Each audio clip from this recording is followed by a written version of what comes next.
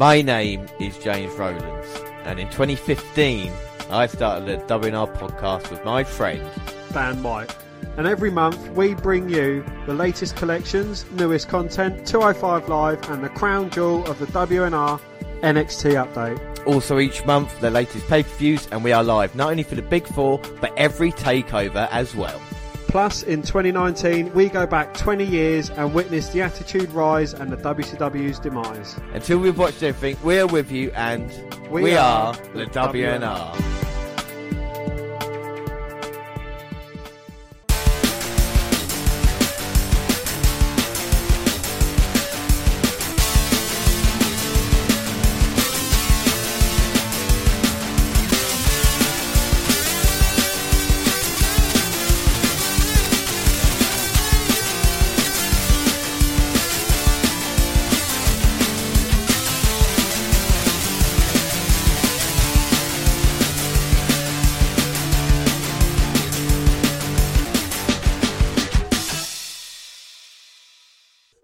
Yes, hello, I am James Rowlands, and as always, I'm joined by Dan White. And today it's the WNR209, it's the WWE Network review for March. Anything, let's start with the alternate intro. Torchwood, outside the government, beyond the police, tracking down alien life on Earth, and arming the human race against the future. The 21st century is when it all changes, and when you gotta be ready. And that was Captain Jack Harkness. Every month, we review the latest content on the WWE Network, including collections, new programmes and 205 Live, all the latest news, and we delve into NXT UK. Finally, the crown jewel of the WNR podcast, NXT Update. So, let's start with the latest collections. The newest WWE collections take a look back at the epic careers of WWE Hall of Famers Shawn Michaels and Trish Stratus. Yeah, first up is Shawn Michaels' Heartbreak Kid. From a fateful night at the barber shop to the formation of D-Generation X, Shawn Michaels stakes his claim as the superstar of the 90s. And also we've got Trish Stratus, Stay Stratisfied. Revisit the sizzling career of Trish Stratus and prepare to be stratisfied by the 7-time champion's groundbreaking accomplishments. Yeah, we got two new sets, both covering WWE Hall of Famers, interestingly. Neither are strangers to the WWE Network collections, as Shawn Michaels has the Shawn Michaels Mr. WrestleMania collection already in his name, which obviously covers his WrestleMania matches. Trish is featured in the Trish and Lita Evolutionary collection. With that being said, both had plenty of big matches and moments where both those playlists didn't even scratch the surface of the adequately covering their lengthy careers. Yeah, Shawn in particular was exceptionally long, with a lot of time as a top-tier talent, so it'd be interesting to see whether they just cover his early singles run or will it attempt a full career retrospective for the WWE Hall of Famer. James, did you know that the WWE Network celebrated 5 years this month? Oh, happy birthday for the WWE Network, and seeing as we're the WNR, we're going to look with more details about it. Well, announced on January 8th, 2014, the Consumer Electronics Show in Las Vegas at a WWE event, the WWE Network originally launched only in the US and as an over-the-top streaming service.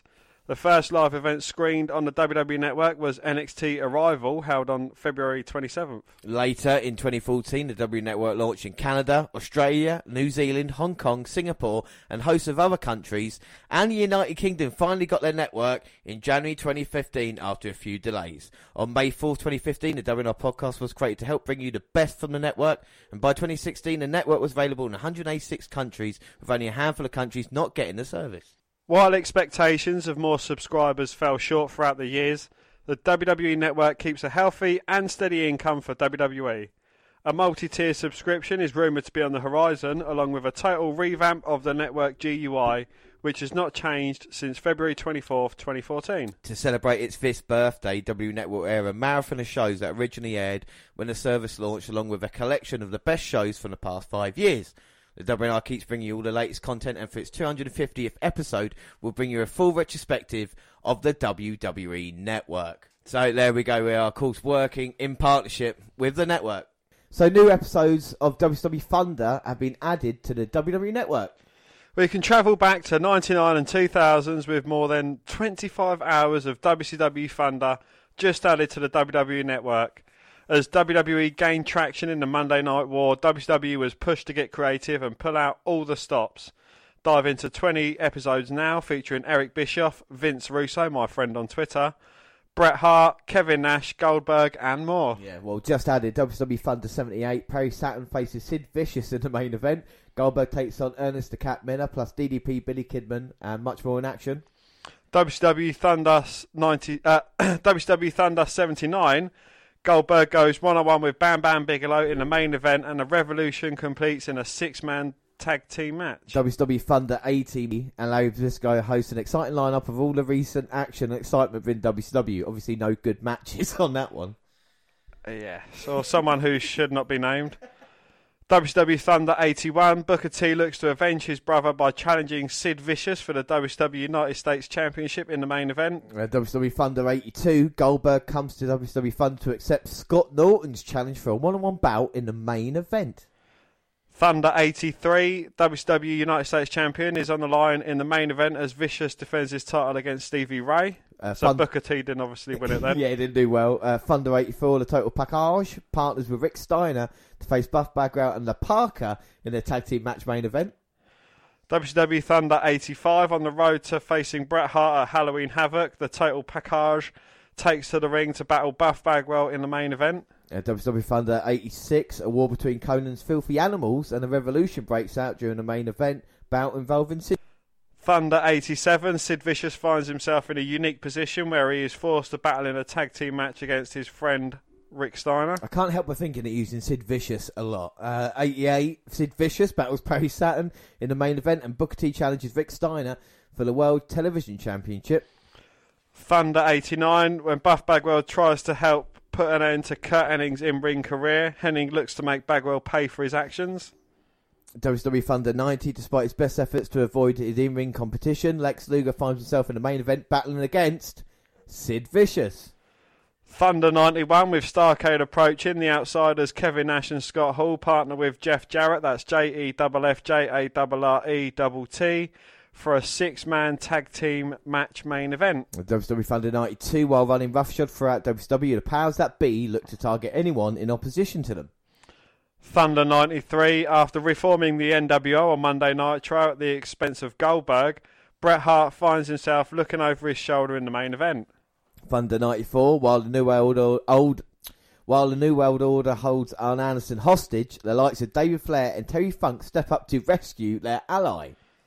Thunder 95, the NWO pulls off another coup when Bret Hart appears to rethink his alliance with the band. Thunder 96, new WCW Commissioner Kevin Nash seeks an opportunity to aggrandise himself at the expense of WCW World Heavyweight title. And Thunder 97, after winning WCW World title on Nitro, Sid Vicious finds himself battling for gold once again in a triangle steel cage match. I have no idea why WCW went under and struggled in 99 looking back on those Thunders, Dan. I really can't. So that was classic content, and now over to new content. Roman Reigns' return is the focus of the next edition of the WWE Chronicle. A brief description for the episode is: follow Roman Reigns as he returns to Raw to give an update on his battle with leukemia. Shinsuke fucking Nakamura, Samoa Joe, Becky Lynch, Paige and Ambrose have been featured on past editions of the Chronicle. So this is WWE Chronicle, March 4th, 2019. It's basically behind the scenes look at Roman Reigns, 30 minutes long. Well, the following Chronicle takes place from February 22nd, 2019 to February 25th, 2019. And October 22nd, 2018, Roman Reigns shocked the W Universe by announcing that he had fought leukemia 11 years prior and had once again returned. After relinquishing the Universal Championship, Reigns vowed to fight the disease and return as soon as possible. This is the story of a return. So basically it's showing you what happened on the Saturday at a house show. The doctor says something wrong with the blood test that Roman Reigns had. Something about, the count. On Monday he went to Raw and the doctor said high white count and would have to relinquish the championship. So that's how quickly it came about, from the Saturday to the Monday. October 22nd, My Real Name is Joe's. He came out and gave a promo. What were your thoughts at the time when Reigns announced that he had to leave? I thought that was absolutely gutting. He is quite a polarising character in WWE, but you wouldn't wish that on anyone. And for me, if you can go back and listen to the early episodes of the podcast, I'm actually a Roman Reigns fan, and he was my favourite from The Shield. It's not nice hearing it from anyone. So, to hear it from a celebrity, so to speak, it's even more devastating. Well, the thing is, it shocked the wrestling world as well, didn't it, and he weren't sure kind of what reaction he was going to get. And even now he admits saying, like, when he used to do the Make-A-Wish Foundation, he used to tell the families and the kids, he said, look, I used to have leukemia, this is how I dealt with it. And the families kind of welcomed him in more. But he didn't know what reaction he would get from people. February 22nd, he was back at the Performance Centre, and the doctors were going through the checks. So it's only been kind of, 4 months since, and he's going back there to be checked. He's 33, so he's still got miles ahead of him as well. And he was practicing bumps, and he said he's not really happy about doing that. He'd only spoken to Vince 3 days previously on the telephone and said that he was thinking about coming back. So again, you talk about how quickly it happened from his return. He rang Vince, and then Vince booked him into the Performance Centre. They didn't wait around. Roman Reigns said he had first stage leukemia and they got it early. He's taken a pill as chemotherapy. It did have its side effects. He had a lot of arthritis that he suffered. And then February 25th, Georgia Tech, Roman Reigns went there and he still loved it. He called it his security blanket. He kind of always close to home. He goes there to check the field, and then home to Raw, which has been held in Georgia at the same time. So it's him arriving at Raw for the first time. He say in the promo back tonight, but he's not written anything down. He then he's on the phone to the kids' hospital, and this kind of breaks my heart a little bit because he's speaking to them, and the kids are saying, "So how are you, Roman?" And he's like, "Well, I'm good. I'm in remission. I'm going to be coming back." And the kids are like, "Oh, congratulations!" But these are the kids that might not going through it. Might not come back as well, which kind of heartbreaking. Which is fucking heartbreaking. Then Stephanie has to have a moment with him. Oh, obviously. You know what I mean? You see her hugging Roman Reigns, and it's just kind of like, ugh. And then he comes back, and he says he's reached more people now. He said the fan response aside, he said he's told his daughter that would be okay, and that's all right with her. And with the fans, he said, you can boo me if you want to boo me. I'm not looking for any sympathy, I think it was a really well put together Chronicle, showing Roman Reigns as the kind of new Roman Reigns that we know now, as a kind of newfound respect for him as well, But do you think, and, I'm not going to give my opinion either way on this just yet, but do you think WWE are trying to cash in on the leukemia ticket, or do you think they're trying to bring more awareness to it? I think it may be, but of course the former's going to apply to it as well. It's like WWE's charity work, isn't it? There's more eyes on it, but the problem is because it's wrestling as well, and I hate to say it, but like people are going to say, is this a work? Did he really came back so soon? We've had quite a famous person whose name I won't mention, but it rhymes with Rafe Sheltzer. And he's kind of said in a work, and he hadn't done his research into it, and and people like that, he has a few influence on some without sheep. Doubt. Yeah, no, without doubt. People hear that and then might say, "Oh, that's definitely a thing." But the thing watching the Chronicle and seeing Roman Reigns' journey is that there's a genuine person there. And if he's talking about speaking to his daughter, you can see the reaction that the wrestlers gave him when he came back as well, and how important he is to Vince McMahon. I think Vince had him back so soon because he was such a big star. And you were saying to me about the ratings when he came back as well. They absolutely spiked, yeah. And again, going back to the Chronicle, we've seen the Dean Ambrose Chronicle, and that was more of the character Dean Ambrose, as opposed to Dean Moxley. But this is Joe. Yeah. This isn't Roman Reigns, which I prefer that to the Dean Ambrose one. Yeah, without a doubt, I think the Chronicles can get really real, and if it was subject to Roman Reigns, I feel it really, really worked, Well, following Reigns' Chronicle episode, a new WWE Untold will air on the network at 11:30 p.m. Eastern on Monday. It will look back at WWE's WCW Revival from 2006, and you can get the extreme story behind ECW's 2006 return from those who lived it, including Paul Heyman, Shane McMahon, Tommy Dreamer, and more. Yeah, so this is WWE Untold, and must be a series on a network that, unfortunately, I had missed out on because it started way back in September 15th with a Hell in a Cell shocker. Very easy programming, voiceovers for the Take of Mankind from different interviews, edited with the clips and events. It got the slick WWE style, if you know what I mean. Only 15 minutes long, and nothing really uncovered there. We knew about Taker's broken foot, didn't we? And then September 14th, we had Eddie Guerrero, which was recorded with Eddie 2000. And it was Vicky, and Heyman said he's SmackDown's greatest star, 70 minutes long, just showing what Eddie was all about. I mean, with Eddie, he really got himself over, do you know what I mean, with that character. And Aiden English is Eddie's son-in-law, which I didn't know either. I know that. I was just shocked by that, it's a quick WWE retrospective of him, but if you want to go back and watch something, then watch the Viva La Raza, the Eddie Guerrero story. It's available on DVD. It's fantastic. And then, like I said, the second coming of ECW. And the thing I liked about this documentary was even the opening line it set up. Well, it was because ECW had come back in 2006. Well, I thought they'd revive it with Big Show versus Batista. So not many documentaries start off like that in that way with such a kind of harsh critique of was. And like I said, Heyman thinks it was doomed from the start in 2006. It's very good. Do you know Shane McMahon wanted to buy ECW, or to start off the second coming of ECW? He wanted to put it just online, have it online, and McMahon said that's not going to work. We can sell it to companies. And it's weird when you think about how ahead of his time he was in that way, you know? Oh, most definitely, yeah.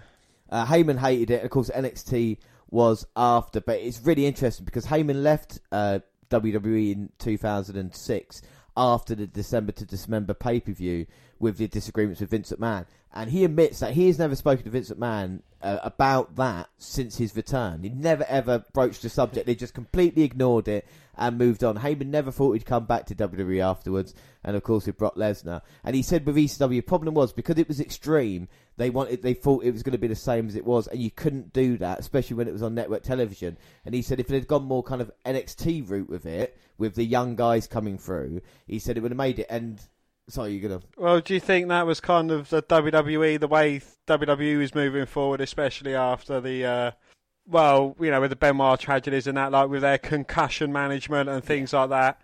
Do you think that was WWE handling it with more kid gloves, as opposed to, say, if it was its own franchise and they could have done pretty much whatever they wanted to? And I think gone crazy. If Shane McMahon had it online, you could have got away with a lot more stuff because people actually, finding that stuff out rather than being on there.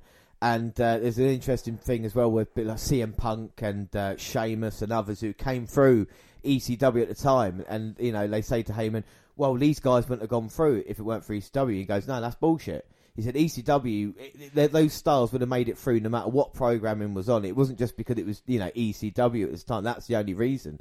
You look at NXT, they kind of turned it around, had it online as well, and kind of talent through. You can see what the idea was, but NXT replaced ECW the week later, and that's not a great thing about the ECW. What were your thoughts on ECW when it came back in 2006? I was never a fan, I only caught what they done on the kind of crossovers. Yeah, there was a few good matches on there. Like I saw a match for the ECW Championship. I think it was Survivor Series 2007 triple threat match: CM Punk versus Miz versus John Morrison. Absolutely bloody good match. I don't know, it had Chavo as champion one time, and it had bloody Bobby Lashley as champion. It had Big Show as champion.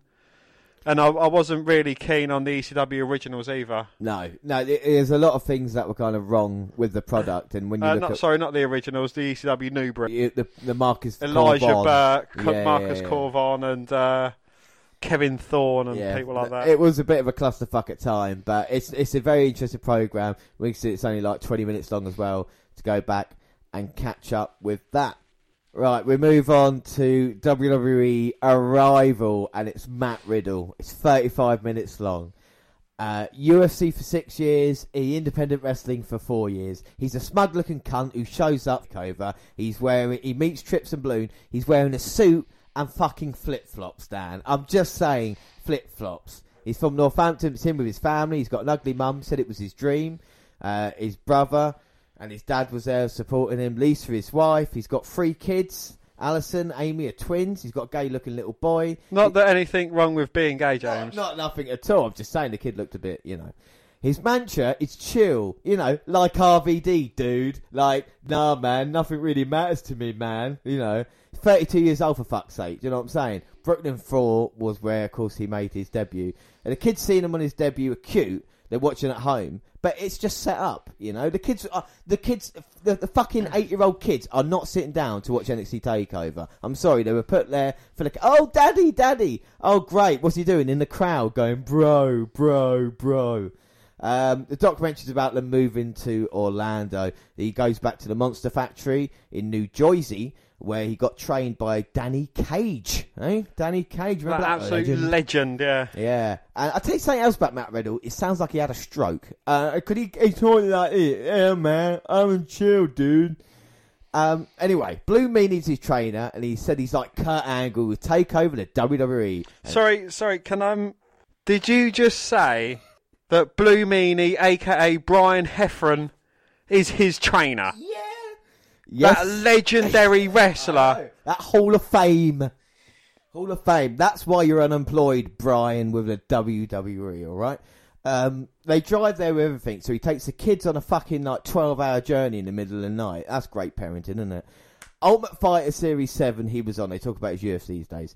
They can't show the clips, but they tell us about it. There's one knockout he did, and I have gone back and watched it. It is on YouTube, and he punches the guy so hard, the guy's on the floor going, like that. It's cacao. Literally. But then he was watching Mania after being fired for smoking marijuana, but he said he pissed off the wrong people. And he watched Mania and said, Daniel Bryan, and said to himself, I could do that. So you look at one of the greatest wrestlers of maybe all time, and you go, yeah, fuck it, I'll give it a go. You know what I mean? Well, what must he have been smoking? Do you know what I mean? What strain? Anyway, then he went to the beach, and this is his first ever tryout, June 2015. So, I mean, there's his tryout, and can you believe he didn't get signed from that? You know, just very kind of robotic and kind of, yeah, man, Matt Riddle, dude. Anyway, the 9th of April, he first day at the Performance Centre with Norman Smiley. That other absolute fucking legend. He is a legend.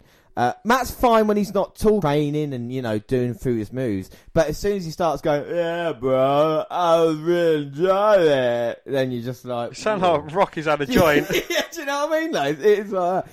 But I would pay to see Dunn or Water smash his fucking face in. Yes, I would. Imagine a chop to the face of Matt Riddle, just like, boom! Anyway, 21st September, NXT debut. He beat poor Fabian Eichner. Poor Eichner, eh? Didn't deserve that. 17th October, Full Sail debut, first time. This is great. Nigel McGuinness is back there going, so, what do you put the names down as? I can't do a Nigel McGuinness, but he's talking to Matt Riddle and trying to get it. And Matt Riddle's like, well, dude, I do like a senton, yeah? But I guess what I call it? I call it a broton. And Nigel's like, okay, I'll put that down. Broton. Bromission. Do you know what I mean? It's fucking a Bro Nelson slam. Like, what the fuck, man? Oh, bro me. Jesus Christ. Oh, but what a pro, Nigel. No, it's Brogus Christ. Bruck me. Riddle nervous for TV debut. And then November for the War Games is his takeover debut. I think Matt Riddle could work as a heel because there's just something conceivably unlikable about him. I don't know if I'm right, but it's what I think. That's Gabe Sapolsky, who used to be the head writer and basically ran Ring of Honor about 10 years ago when he brought all the kind of massive talent through, and WWE have kind of got him at the side. And he's saying, like, yeah, Matt Riddle's going to be good. So, normally after watching, like, you know, a Chronicles of, or, like, you know, a documentary on a wrestler, it kind of brings you close to him. James, what is your... Because, you know, I know you actually enjoyed watching Matt Riddle when he first came into it. What are your thoughts on Matthew, King of Bros, Riddle, now? His fucking stupid fucking face. Look, the thing is this documentary is so fucking false, alright? Like, any other wrestler could have been in this role, right? Give Kevin Owens a documentary about recovering at home from his injury and show what a father he is with his, you know, husband he is with his kids, you know. Just because Matt Riddle's got a family doesn't make it special. Just because he's playing with his children. What a guy. You know, no, that's what should be expected.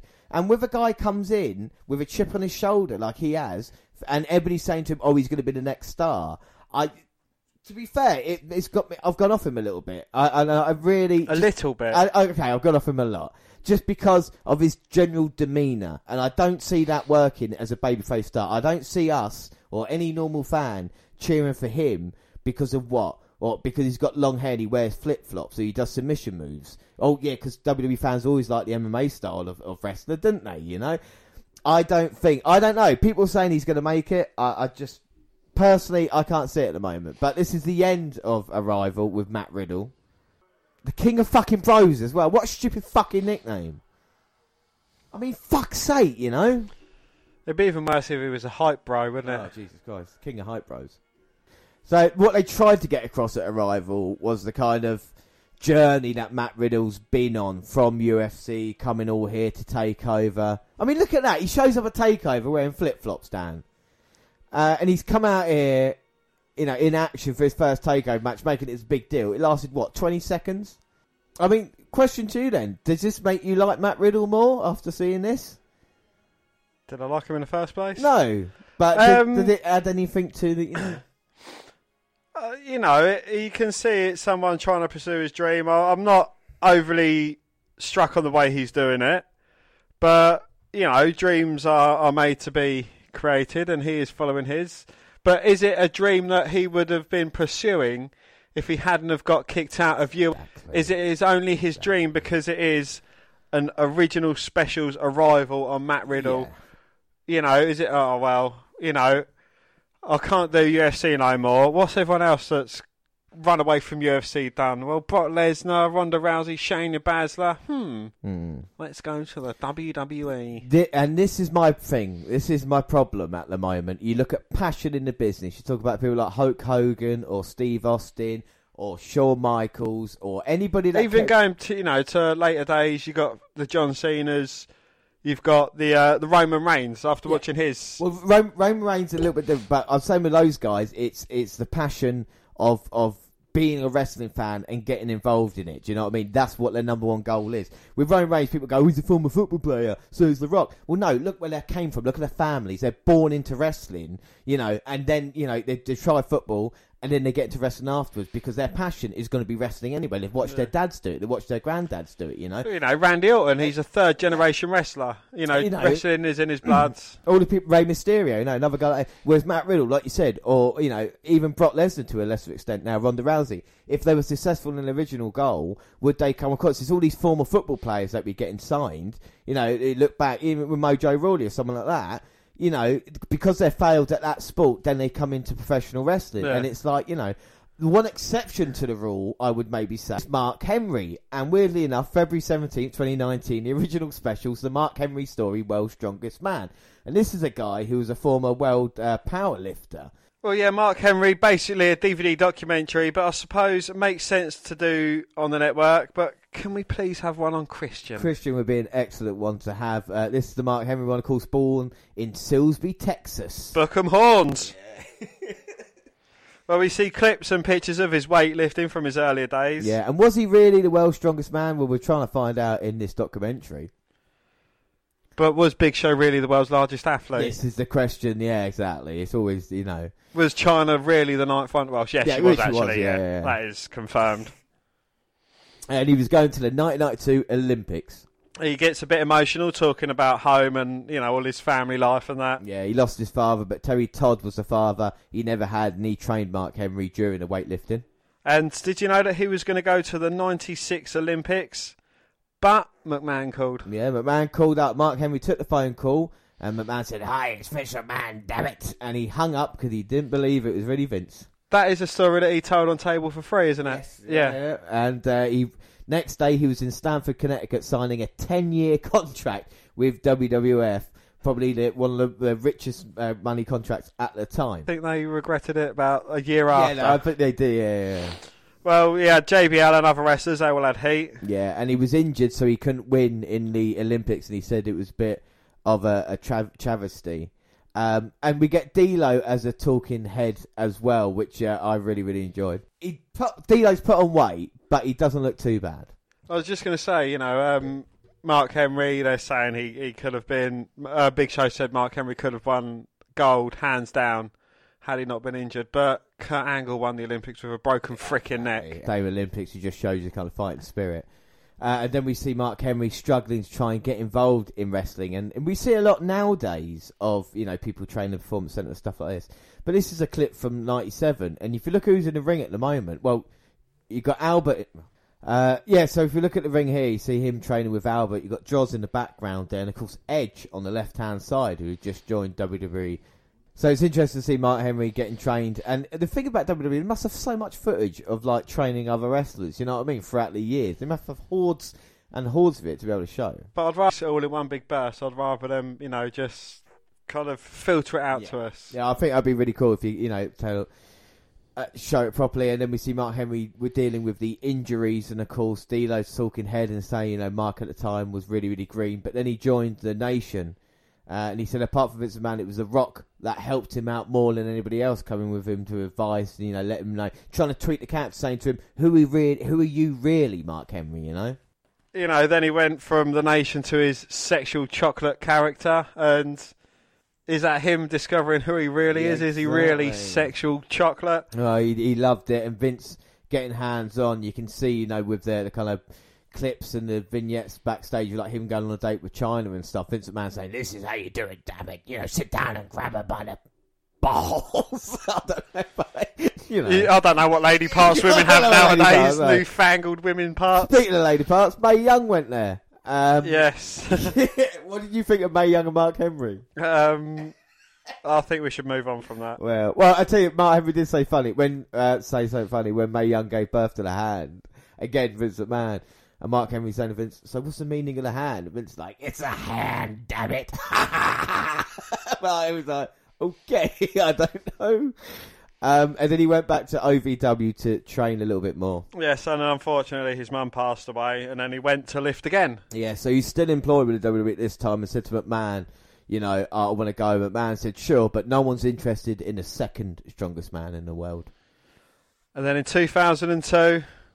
it was the Arnold Classic, where he came and won the World's Strongest Man competition and dedicated it to his mum. There was a weight that only people have lifted up into their chest, and no one's ever lifted that. Mark Henry came in and, of course, lifted it head and shoulders above the competition and won. And then we jumped 6 years to ECW. We mentioned it, with the downslide of WWE. But... and Mark Henry, a former ECW champion there. But he wanted to be in a real main event. Yes, and he got that at Night of Champions 2011. Yeah, 15 years since his debut. And he won the world title. And what a rest to put him over than one of the greatest legends of the business, Randy Orton. Yeah. Well, Show's a talking head, and he's looking a little bit older nowadays, poor Big Show. Yeah, so now Mark Henry, since he's retired, he's an ambassador, and he goes around the world...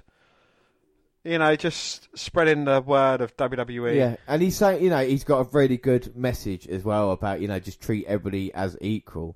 Then we see his fake retirement speech, of course, with his salmon pink jacket. Yeah, he done that with John Cena, I think, and he said, I'm going to retire. And then John Cena went to give him a hug, and he just got ploughed. Because he said beforehand, that was his real retirement speech. He said he was going to do his real retirement speech, and that's why he cried and got emotional. But in the end, just lay out John Cena. He walked into McMahon's office to retire. This is before the fake retirement speech. And said to McMahon, look, I've had enough. And he said, with McMahon, the problem is, if you speak to him more than 5 minutes, he somehow turns it around a little bit.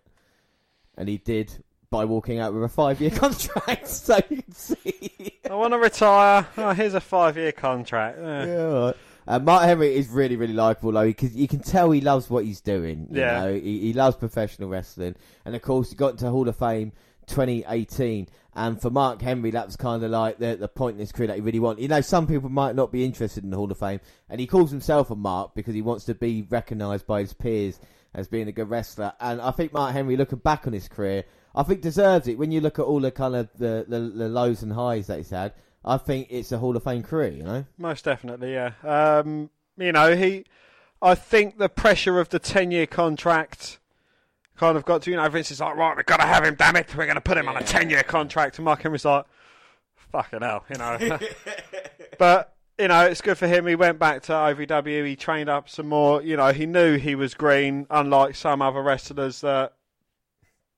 they're only there for name value and so on and so forth. And I thought it was very good. Yeah, I thought it was a great documentary as well. As we move on, we've got a new series of Photo Shoot Season 2 premiere March 10th, 2019, and it was AJ Styles.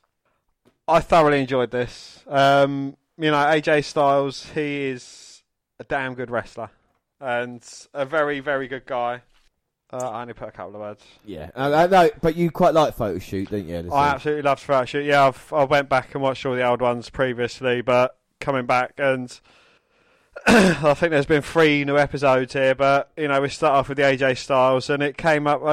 It started off with him as a really early days character, like a car salesman. Yes, yeah. When he was in Southpaw Wrestling, and they he said he really enjoyed it because it's something different that he'd never done with WWE before. Kind of based in the 70s as it was, and then the next one was, of course, his debut at the Royal Rumble. Yes, and that again, it shows what I think should have been shown during the Royal Rumble itself, as opposed to Roman Reigns gawking on. And that's nothing down to the wrestlers. That is obviously down to the cameraman and whoever's backstage. Yeah. But I'd like to have seen the AJ Styles phenomenal thing flash up on screen, and then you're seeing him coming out. The reactions thing, I think that's a bit silly, but that is what internet is like nowadays. Yeah, without a doubt, and it was a definite surprise, and and this is what AJ said, backstage after signing, he didn't know what reaction he was gonna get, and the pop he got was just something else. Do you know what I mean? Absolutely huge. Yeah. And then we see his incident. I think you see him draped over Dean Ambrose's shoulder. It happened. He got an inside-out suplex on chairs. He got stabbed in the butt, and he said, "Look, it's not a wardrobe malfunction. His trousers done what they were supposed to. Rip if they got torn," and you can see he had a bit of a gash in his butt cheek. And I thought it was quite funny. He said that people made a joke of it, but it's true. And then we talk about a Matt Riddle awful promo early. We get AJ Styles' debut promo in the WWE. Is that from 2001? 2001, because we saw the match, didn't we, 3 or 4 months ago? And he said the match wasn't bad at all. But that promo was just it made Matt Riddle look like Ric Flair. Well, talking of Ric Flair, they showed, and even AJ Styles said, I didn't think he was going to show this, but they showed Styles when he was Ric Flair's protege. And he got himself a robe, but he said he didn't have long to make it, and his robe looked absolutely shit. But, they did try, but isn't it funny how Ric Flair has had so many different proteges going through? We're seeing the transition of Charles Robinson at the moment in the WCW eras. We got AJ Styles, and we see a few more coming up. We had Miz, people like that as well. That was Member Fortune, and then his WrestleMania debut at WrestleMania 32, where he was going against Chris Jericho, and of course they didn't show any of Jericho in it because obviously now he's person of grafter, so to speak. But fireworks going off, and he's like, "It's fucking loud, this loud." And then as he describes going out the curtain and just seeing, and all he saw was faces looking at him. And I've not been in front of huge crowds, but not one time was there over 100,000 people just looking at me. Yeah, honestly, it was really, really impressive. It was really good to see kind of behind the scenes stuff as well.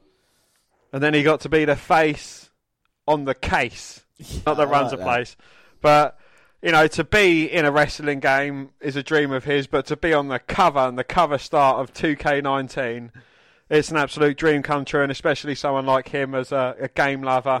We see him, we saw him get into the shop, didn't we? And had a look at the game. Mary Kate and Ashley one. It's like $3, $4. He's like, I got to buy it maybe, But he hates losing, though. He said. It was that was with Kofi Kingston. I think it was those playing Madden, and it was kind of like part of the up, down, down thing. And Kofi absolutely obliterated him. He loves gaming, but hates losing, and he is the worst loser ever. Yeah, and he was blaming his controller, which you could tell was a terrible player with that as well. Then we see the club all together. What was their favourite thing to do?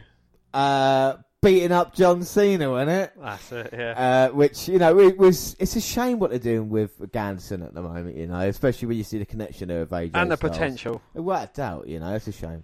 Yeah, but you mentioned John Cena, and he had very good matches with John Cena. The only thing I didn't really like is Mauro Ranallo commentating on the SummerSlam match. Yes, yeah, but he was your match of the year, I think it was. So the Royal Rumble one was. Was it? I think both of them got it.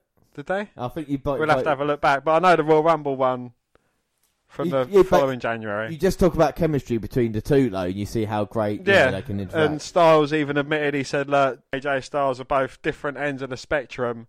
They're both great at what they do, but they're both different ends. But, they did gel really well and they got on. And he said, there's a picture of him posing with John Cena's headband on, and he said, it goes around my head. Yeah. It's like, fuck knows what his biceps were like. Well, this is the funny thing, isn't it? He's running around like it with a headband. But he's also saying, because at the moment teaming up with Anderson, that they were, beating up Cena all the time, and then you just get picked, all three of them just showing their abs off because Gallows is no longer a fatty. Do you know what I mean? He's been working. No, Anderson's no longer a fatty. So he's ripped now as well, so he's showing off his body, which I thought was really, really funny. And you see him when he came, when Mysterio rejoined, they got a photo together and that, and AJ Styles said he really admires Rey Mysterio. He has been at the top of his game pretty much since he started. Yeah, without doubt, And then the WWE title win, of course, first time round at Backlash, beating Dean Ambrose and saying that he'd reached the top of the mountain, so far. And again, it's something that a lot of people would never have thought had happened. No doubt. And then you see a picture of Charlotte sleeping. She's got like a cloth over her face. She's got a coat wrapped round her. She's got a neck cushion on because Charlotte Flair's been posting pictures of AJ Styles asleep. Yeah. Quite natural asleep. And AJ Styles is like, well, I'll get you back. And, posted a picture of her like that. And then another interesting picture of him and Kurt Angle wrestling in TNA. And he said that with Kurt Angle.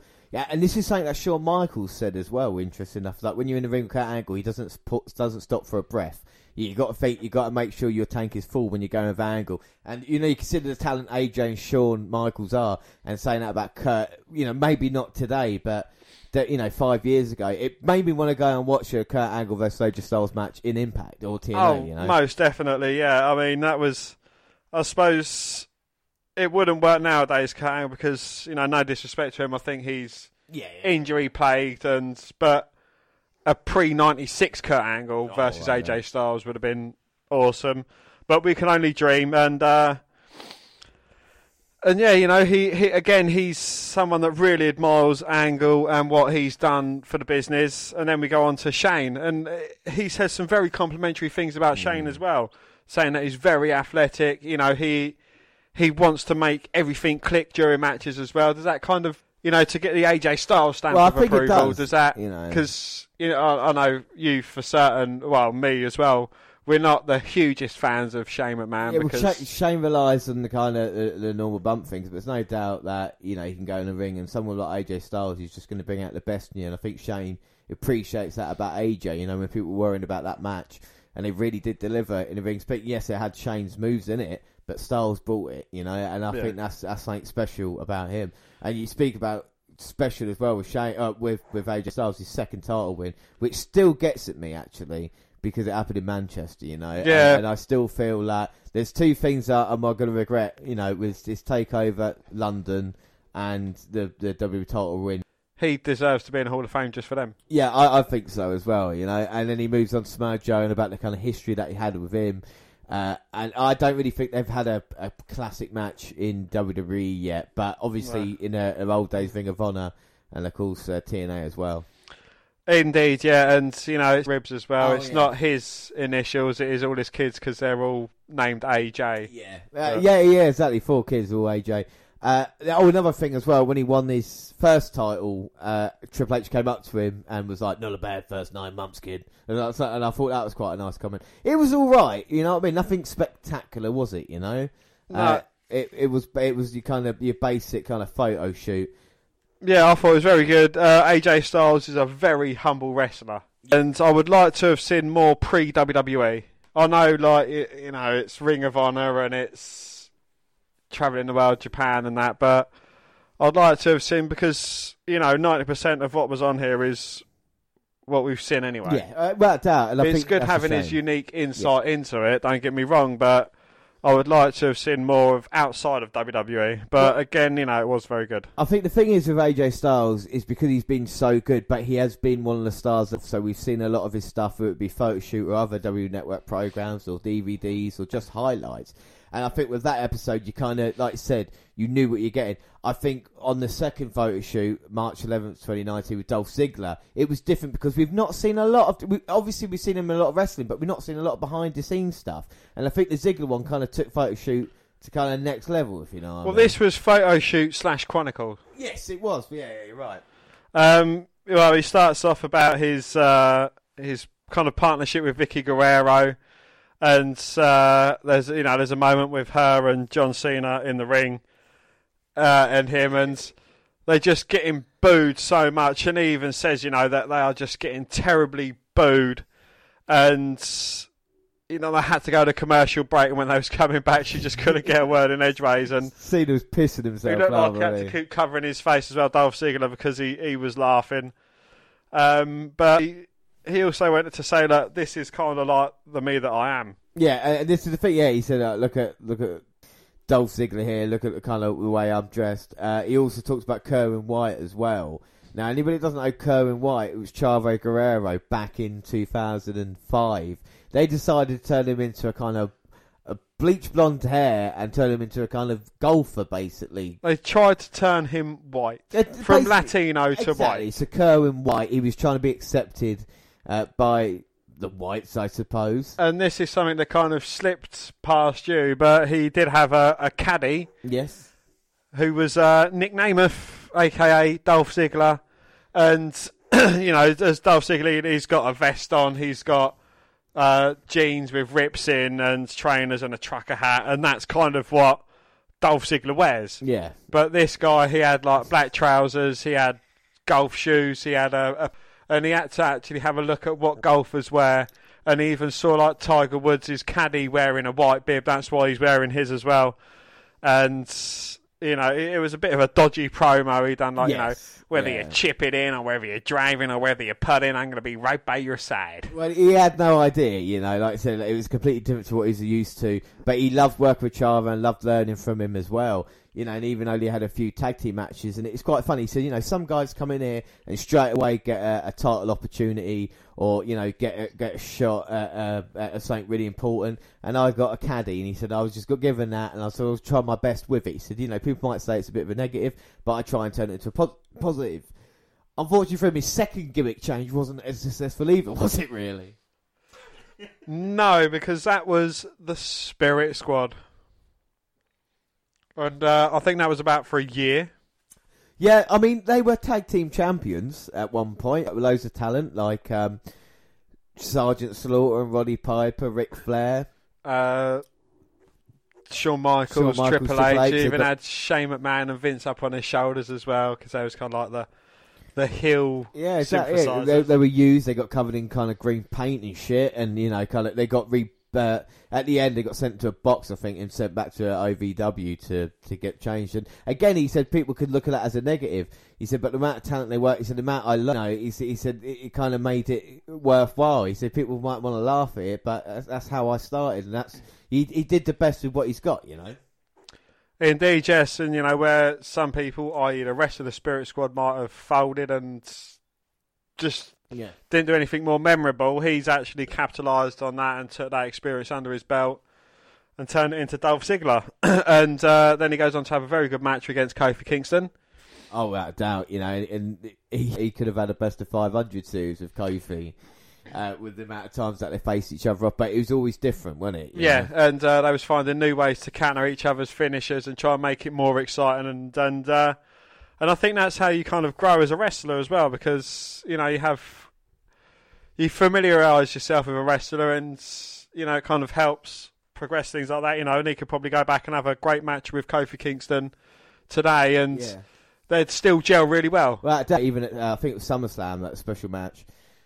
And he said even though it started off the show, he wanted to show everybody, like, no matter where you are in the card, if you have the best match of the night, then it's gonna, you're gonna be the main event no matter what. And I quite like, Ziggler saying that, because he seemed more I don't know, I know he's got a show-off gimmick and stuff, but this Ziggler talking about his career, he's kind of cool guy that had kind of no regrets about it. It was the way it ended up in the end. Then the Money in the Bank victory. And I was annoyed at the time that he pushed Christian off ladder. I thought Christian was finally going to get his opportunity. And Ziggler, of course, got it. But it is quite good how they'd kind of set it up. I don't know how staged that was or how set up it was, but he got thrown over the table by Tensai, I think he was known, Prince Albert or whatever, fucking Matt Bloom, A-Train. But then you see him dragging himself across the ladder, and then following Christian up the ladder, pushing him off. Christian headbutting the ladder and falling down.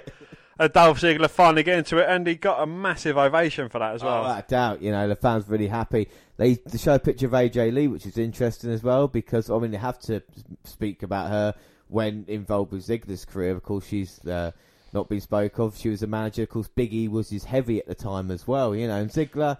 So he's had a good match with Kofi. He's teamed up with Big E. Fuck me, I bet he's Xavier Woods is like, damn it. Woods will fight him. And which, again, the feud with Cena and the kind of the way they had was kind of positioning Ziggler on top of the card.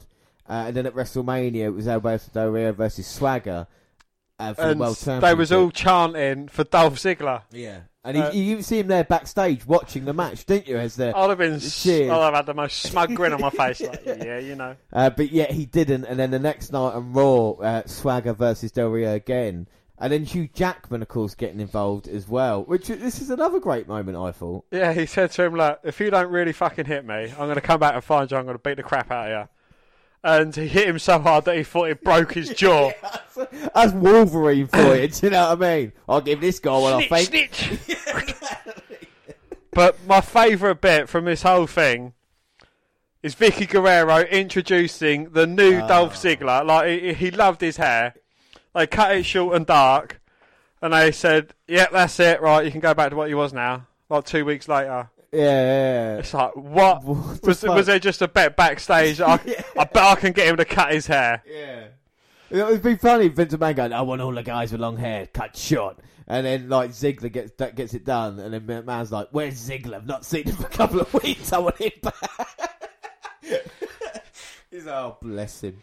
And then he talks about Rick, and well, we've had AJ Styles with Ric Flair, but I can't remember this bit. No, I can't either. But he's talking about the kind of what he learnt from him and seeing him backstage, and just kind of the impact that legend would have on his game. But Ziggler saw Flair back in the day on VHS and Betamax and stuff like that. And trying to learn about him. He said he found Flair a lot sooner than a lot of wrestlers did, Well, see, a lot of us discount Flair because of what we see from nowadays, but, even the last two hidden gems, it's like AJ Styles, he's worked with Flair and, not AJ, fucking hidden gems, photo shoots, AJ Styles worked with Ric Flair, Dolph Ziggler admired Ric Flair, a lot of them, you can track it back to Ric Flair, and he is an influence on a lot of people. Yeah, he was a very charismatic fella. And then we go on to Edge when he was working with him. Again, he'd talk to him a lot backstage, and he'd try and learn from him because Edge is someone he looked up to as well, in the business. A very great worker, and he'd try and learn from him, and he'd want to have the best matches he can with Edge. Yeah, and he says that, he's like on the road and just be able to learn from how great he is, and their match they had at the Rumble. Because I saw that recently as well, the world title match. And the crowd really were fucking into that match. 50-50 split as well. Really were, and that's credit to Ziggler. You talk about the reaction he's had. There was another cool photo early on where I think he went for a headbutt and he cut his head open, and his bleached blonde hair was red as well, which a really good visual. He sent a picture of that to his mum, and she's like, "Yeah, good match. When did you get pink highlights?" It's like, what? Not the big fucking scar on my head. Thanks, mum. And then he talks about The Miz. And of course, people. He said when The Miz came in, he had a lot of people against him. He said he didn't. He liked The Miz. He knew that he was, showing his willingness, and he had a good rivalry matches with him as well. And their match at Championship was my match of the year a couple of years ago. Yes, and then we go on to see him winning the US title. He was kind of added into a triple threat match. I don't think either me or you kind of saw it coming, and then the next night he relinquishes it and says, "Look, there you go." Yeah, and we thought, oh, hang on a minute, it's going to be start something special. It's going to be a plan for him, and no, he just showed up again at the Rumble in number 30, and there we go. That was job done. And then Jeff Tremaine, of course, because he was the unofficial face of Swerved, and he got a lot of people annoyed with that, with the chair thing. I can't believe Ziggler fell for the chair trick. Do you know what I mean? Like, if he's doing that on people, you're going to realise, sitting on that, you're going to cause yourself trouble. And then McIntyre? Yeah, Drew McIntyre. I mean, it was good what he said, because, the way they were... He was saying to Vince, a bit like Mark Henry thing. Vince, I'm going to take some time off. I want to maybe, do a tour for like 6 months to a year. And Vince's like, no, damn it, you're teaming with McIntyre. Then he goes up to Drew and he's like, Drew, did you suggest this? And McIntyre's like, no. And he goes, I guess we're together then. Let's make it about a team that are two individuals. You look completely different, got different styles, but are there to show the young guys that they can't slack around and there's no time anymore. And I think that tag team, even though they were tag team champions, had a lot more life to it, but they decided to change it up. And I feel Ziggler and McIntyre maybe could have even been together now, and it wouldn't really affected anybody else's momentum. Do you know what I mean? In that weird way. But now, of course, he's doing his comedy stand-up, which is quite successful at the moment. And what are your thoughts on the photo shoot? I thought it was very insightful. Lots of great moments that I didn't even think of. He is a hugely, hugely underrated wrestler, and I thoroughly enjoyed it. And I'd like to see an extended version of that, or a bigger Chronicle, because I think there is so much more to Dolph Ziggler than meets the eye. Yeah, and and I think overall he's a great guy. He's someone who, again, you can see his passion for the business. Some of these people that come in it just for the money, but with Dolph Ziggler, who's a wrestling fan first and foremost, and then got into it, and the passion kind of takes over, and he's taken every opportunity that he's had. He's been covered in green stuff, he's been covered in brown stuff. Yeah, more than once, because of the AJ thing. But this is the thing as well, though, is that with Ziggler, you can see the frustration from him and the kind of opportunities that he had. I would really like to see him have another chance. If they could do it with Kofi Kingston, I think Ziggler's another one. Give him a proper fucking title run. Give him one last chance. It makes me think about Ziggler that I really, really like, and I can't quite put my finger on it. But you know what I mean? There's just something, either the attitude or whether it is. And like I said, a DVD of him would be perfect as well. But a great photo shoot for the second episode. So we move on to the last episode of photo shoot, which was March 18th, 2019, and Natalya, 24 minutes long. And the first picture was about Ronda Rousey. Yes, Natalya's photo shoot, and the first photo was Ronda Rousey. But she said, when she first saw her, and she went up to her, gave her a big hug, and I think one of her first matches was against Natalya. And yeah. She helped her learn to wrestle, basically, at Performance Center as well. Natalya was helping out with Ronda Rousey and just basically teaching her the ropes, and there's kind of a close relationship there. And then her debut in 2008, and let's not forget about that, coming in and attacking Michelle McCall. Yeah, you could barely recognise Natalya back then, how young she looked, but she made a statement, like I said, 11 years ago. And then she kind of, there's a picture of her with Ivan Koloff. Is it Koloff? Nikita Koloff. And he used to babysit her when she was younger. I'm not going to go into that. No, I mean, it was a nice moment. She talked about the legends, like you're saying. And then Great Khali, she says he is the Andre the Giant of today. No. No? No. And talking of the man who should be the Andre Giant of today, Hornswoggle, and they, quite unmemorable. Them three used to... I remember it like it was yesterday. Them three used to kind of team up. I think there was a second worst faction just in front of 3MB. I really like Hornswoggle, Khali and Natalya. It was great. Bret Hart and, of course, Canadian Stampede 1997, where she said it was the last time the kind of whole family was together in the ring, nieces and nephews. I mean, there was at least 150 Hart family At least 278. There was so many. They just flooded it. Yeah, and then Diva's title win as well was featured. Yes, her winning the title off of it probably. It was. I think it was Lay Cool, because there was two titles, weren't there? Yeah, it must have been Lay Cool who. Well, she made one of them tap out, and then we see a picture of her and Beth Phoenix as well, and Beth Phoenix is fucking tall. Or is Natalya really short? Well, I think a bit of both, but they said they were like sisters and the kind of relationship bouncing off each other, and of course they formed the Divas of Men. Yes, and that what was that fucking pin-up strong finisher as well. Yeah. That looks absolutely fucking brutal. They were talking about the submissions and stuff like that they were using as well. They were just trying to beat the shit out of all the Divas at the time. And there was another one they made cry as well. I can't remember her name, was it? Oh, Alicia Fox! Yeah. And then we see TJ/Tyson Kidd. He is a really funny looking cunt. And his fucking renter as well, that irritated me. I really wasn't a fan of TJ or Tyson Kidd. Well, I don't know. I quite like the Hart Dynasty. Of course, David Hart Smith, Natalya, and Tyson Kidd. And they were tag team champions as well. And did feature at WrestleMania 26 when it was Bret Hart versus Vince McMahon in possibly the worst WrestleMania match of all time. Yes, when Bret screwed Vince. Bret screwed Vince that time, yeah. And the Hart family, Vince thought he'd bought him off, but they actually kind of done the old switcheroo because the Hart family were in cahoots. In cahoots. And she also says she's a writer, she's a sharpshooter, so to speak. What was the name of her? She's a sharpshooter. Oh, is that the sharpshooter? Yeah, she's the sharpshooter. Once a month or once a week? Once a week or something like that. She got interviews and she loves doing it, and I guess that was a plug for that, Most definitely, yeah. But it's sold all over Canada. Yeah. And then, you see the Cesaro Kid tag team, and again, she really respects Cesaro. He's in a tag team. I like that when she says if you're with Cesaro, he does bring out the best in you, makes you better. And I think credit Cesaro, he's chronically underused talent, isn't he? Especially he was in a tag team, and now he's in another tag team. Do you know what I mean? We've said this since the inception of the podcast. He is incredibly underrated, and kind of a gimmick that Natalya had wiped from her memory, Fartalia. Do you remember Fartalia? I actually don't remember Fartalia. Oh my God, it was a gimmick on SmackDown, and it was awful. And we saw clips of her farting and then being embarrassed, and then she kind of owned it herself. And she said, yes, they gave me that, and it's something I don't really look back on, but, I tried my best.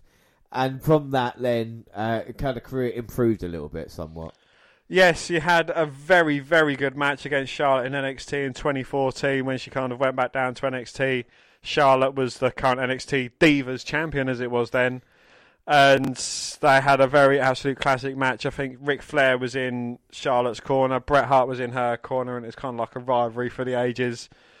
Quite an underrated match. And then she was one of the original members of Total Divas as well. Yeah, Total Divas, which, for its time is still going now. And, of course, got Total Bellas involved in that. And then the first ever Women's Rumble. And that's quite a cool picture. We saw all the 30 of them. All the 30 women that's going to compete. She said it was a part of history, and they all had each other's back, didn't they? There was no kind of well, when they was going out of the curtain and that, they was all wishing each other luck and saying, I hope you do well. And then she eliminated Beth Phoenix from said Women's Royal Rumble. I know. Then we see Jim the Anvil Neidhart, of course, her dad, and she's quite sweet at this moment, saying that. Even though he's gone, she'll never forget him. She'll always be with her. So. And he's always there if she wants to talk. Yeah, she wants to talk, and always be a part of her life, which I thought was quite sweet. Again, not bad, apart from the Grumpy Cat and the Total Divas thing. I think Natalya again is another talent that has done a lot more than maybe we realise, or used particularly well, especially when she's been Divas champion. And, of course, SmackDown Women's Champion just last year, Yeah, it wasn't terrible. It was all about family, which, I would like to have seen it more about Natalya and what she's done as opposed to, TJ and everyone. Her first picture was about Ronda fucking Rousey, for God's sake. But, yeah, it wasn't a terrible one, but I'd like to have seen a bit more Natalya base as opposed to everyone Natalya knows. Oh, another bit of... Well, it's a new programme, an old programme now, February 13th, 2019, if we didn't catch it last time round. The Iconics, Billie Kay and Peyton Royce, explain why they win the Women's Championship. They didn't. But again, another 5 minutes of quite... I'm a fan of the Iconics. I want to say you're a fan. I enjoy what they do. I find them highly annoying, but I think that's... Which, for me, makes them quite entertaining as well. Hopefully they'll get a shot at the title somewhere down the road. Right, last thing up is hidden gems on new content. I do like me some hidden gems. And I was looking for it the other day. And this is from June 8th, 2017, for Pete's sake. And it's Pete Dunne defending his NXT UK title against Mark Andrews, Dan. Now, is this a match you've ever seen? No, I'm sure I would have remembered it, but it's something that's come completely out of the blue. Well, are you sure? Because it's May 8th, 2017. Now, think about that date for a second now. Would that have been when we was... Well, if you just look where Pete Dunne is with Mark Andrews putting on a submission. This is from Brighton, the live show that was there. I remember this. And we saw Mark Andrews versus Pete Dunne because we're there, Dan, in the front row. There we are. There you are. There I am watching the action. So it's weird what you can find on the network, really, and that, for Pete's sake, June 8th, 2017, again, another one of the kind of history of the WNR podcast is put on the network now. And look, I'm not saying it's just because of our close association with the network, but I'd like to thank you guys there for sticking this on. And also, we must feature on the network at least 20 times, you know? At least 30 times, yeah. When you consider the amount of times that we've been on it. So, Dan, that's a nice memory to have on the network, isn't it? That is absolutely great, yes. If you're listening, WWE Network Hidden Gems Department, could you also add the tag match that was the main event for that and the Ember Moon versus Oscar match as well? I wouldn't mind having the full show there. I think that'd be pretty cool. And the Authors of Pain bit. You the man! You the man! Andrews Pete Dunne UK title. We've seen that with Every Dog Has His Day, September 9th, 1983. We get Junkyard Dog and Mad Dog Buzz Sawyer battle to see whether it's the size of the dog in the fight or the size of the fight in the dog. And up next we've got on Broadway, Hidden Gems as well, February 19th, 1979. Yeah, the WWE Championship is on the line at the world's most famous arena as Bob Backlund defends against Greg the Hammer Valentine. Then the Spirit of Competition, August 1st, 1998. And Hall of Famer Booker T and Craig Pitbull Pittman engage in some friendly amateur wrestling at the WCW Power Plant. Battle of Breakfast Cereal. Oh my God, this one's going to be a fucking classic. Oh yeah, May 1st, 1989, legendary superstars such as Nutra Rockne, Total the Terrible, and Honda the Honeybee compete in this bizarre battle for breakfast supremacy. Another Hidden Gems, it's March to WrestleMania 9. March 28th, 1993. And Macho Man Randy Savage battles Yokozuna and The Undertaker faces Bam Bam Bigelow on the road to WrestleMania. So I know you love WrestleMania 9, so why don't you tell me a bit more about the event, Dan? The greatest WrestleMania of all time. Yes, this is the March to WrestleMania 9, and it's from the 7th of March 1993. It was from North Carolina, USA. The broadcast date was 28th of March 93. Bobby Heenan and Vince McMahon on commentary. You had Yokozuna defeating Randy Savage in 6 minutes 36 seconds. You had a singles match, Mr. Perfect defeating Skinner. I remember Skinner, the old tobacco chewing man. He beat him in 5 minutes 27. We had Kamala with Reverend Slick defeating Kim Shee in 2 minutes 10. A non-title match, Money Incorporated at IRS, and Ted DiBiase defeated Jerry Sabin and Reno Riggins. We had a singles match, Tatanka defeating George South. And we had a 6-man tag team match, the Bushwhackers, Butch and Luke, and Tiger Jackson defeating Little Louie and the Beverly Brothers. And we also had a singles match, The Undertaker, with Paul Bearer defeating Bam Bam Bigelow by count out. Yeah, it was a great event. I know you love WrestleMania 9, and when I was watching the Raws to Raw after Raw as it was, and then they were talking about March WrestleMania 9, you thought, oh, I'm missing out on that. And I'll tell you something, the Yokozuna match at the start is quite entertaining, and Yokozuna actually gets the victory there. And, of course, I always loved The Undertaker as it was. So WrestleMania 9 still for you. You love this sort of gem, didn't you? Well, it's one of my earliest wrestling memories. So, it's just always going to hold a place in my heart. It was something that got me hooked. It was the extravagance of it all. Bobby the Brain Heenan coming down backwards on an elephant. I mean, what's not to love about that? Yeah. and the world's biggest toga party. But the last hidden gem we got at the moment is March WrestleMania 10, which was March 13th, 1994. And we had Lex Luger defeating Jimmy Del Rey with Jim Cornette and Tom Pritchard at 8:36. Bam Bam Bigelow with Luna Vachon defeating Ben Jordan at 3:37. Intercontinental title match, Razor Ramon defeats Tony DeVito. Is that Danny's big brother? That is Danny's big brother at 4:11. Singles match, Earthquake defeating the Executioner at 1:58. Crush defeating Bret Hart at 12:41. Bit of a surprise there, but it was thanks to Owen Hart getting involved, and Bret basically carried that match himself. The tag team title match, the Quebecers defeating Mike Bell and PJ Walker at 4:11. And you can see the card is basically for the choppers, but the main event, Yokozuna defeats Tatanka at 9 minutes 20, and that stops Tatanka's undefeated streak, where he's heading into WrestleMania. So Yokozuna was the champion there. But it's a bit of history, you know, and if it wasn't for Hulk Hogan's politics, we wouldn't have had 9 and 10 the way it happened. You know, Bret Hart would have beaten Yokozuna at WrestleMania 9 and we would have had something different. But of course, with the ladder match, you know, between Michaels and Razor Ramon, WrestleMania 10 really stands. I love these hidden gems because it's 90 minutes, but it adds something. It's like the heat before WrestleMania. Do you know what I mean? It adds something else to it. So that is hidden gems and new content for the month. So we move on to 205 Live, and your Cruiserweight champion, Buddy Murphy, promised to make an announcement on his immediate WWE future on Twitter, and he tweeted, "Since my arrival to 205 Live, I have loved every moment. I'm going from nothing to something was an incredible achievement for myself. That being said, I would like to officially announce that I will not be on 205 Live for the foreseeable future." Yes! No! Please say he's going to AEW. No, well... Or Impact. The champ is going on a well-deserved vacation back to his hometown of Melbourne, Australia for the next few weeks, because the champ does what he wants, when he wants. He will be watching closely to see who advances in the Buddy Murphy Classic. Who wants to try and stop the unstoppable? So Buddy Murphy is going to take some well-known rest. Yeah, he does deserve it after wrestling one match a month at pay-per-view kickoffs. Never during 205 Live anyway. Well, we watch him. You moan that we watch him every month on 205 Live. You moan every month. I don't moan that we watch the WNR. So we watch one of his matches a month, and we're going to miss him. Like you said, Dan, I can tell you're upset by it. I'm going to miss him like I'd miss cancer. It's a shame that your champion Buddy Murphy is going to sit back, but he's going to relax until WrestleMania. Can we move on to 205 Live, and it's episode 117, the 19th of February.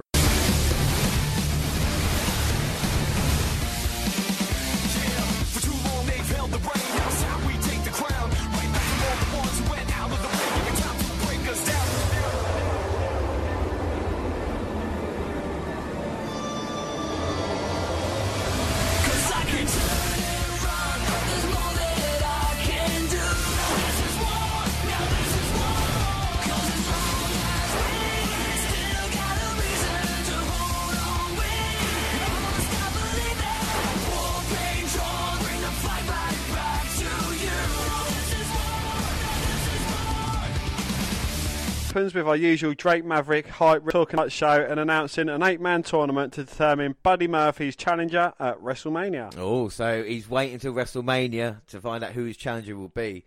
But the first match is Humberto Carrillo versus TJ Perkins, or TJP. And this is TJP's last WWE match, so we're going to watch the final 5 minutes. TJP's in control in the early going. But you were a huge fan of Perkins. He was your pick, wasn't he, for CWC? He was, yes. And, you know, having to work on a show when you got the so-called champ hardly ever wrestling and taking all this time off, I suppose, why the fuck would you want to be on that show? The first ever Cruiserweight champion. Yeah, and I don't think he's kind of really made that much difference in WWE when we talk about TJP.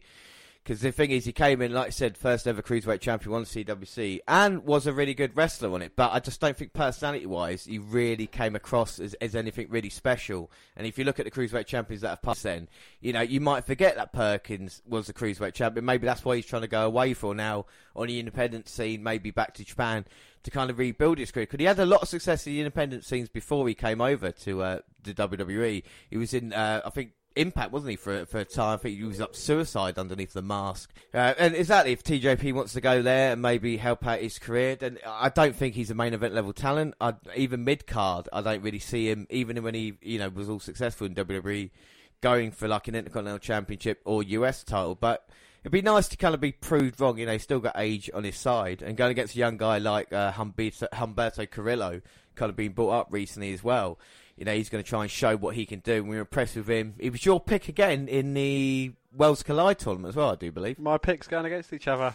So one of them's going to leave, and hopefully one of them's got a bright future.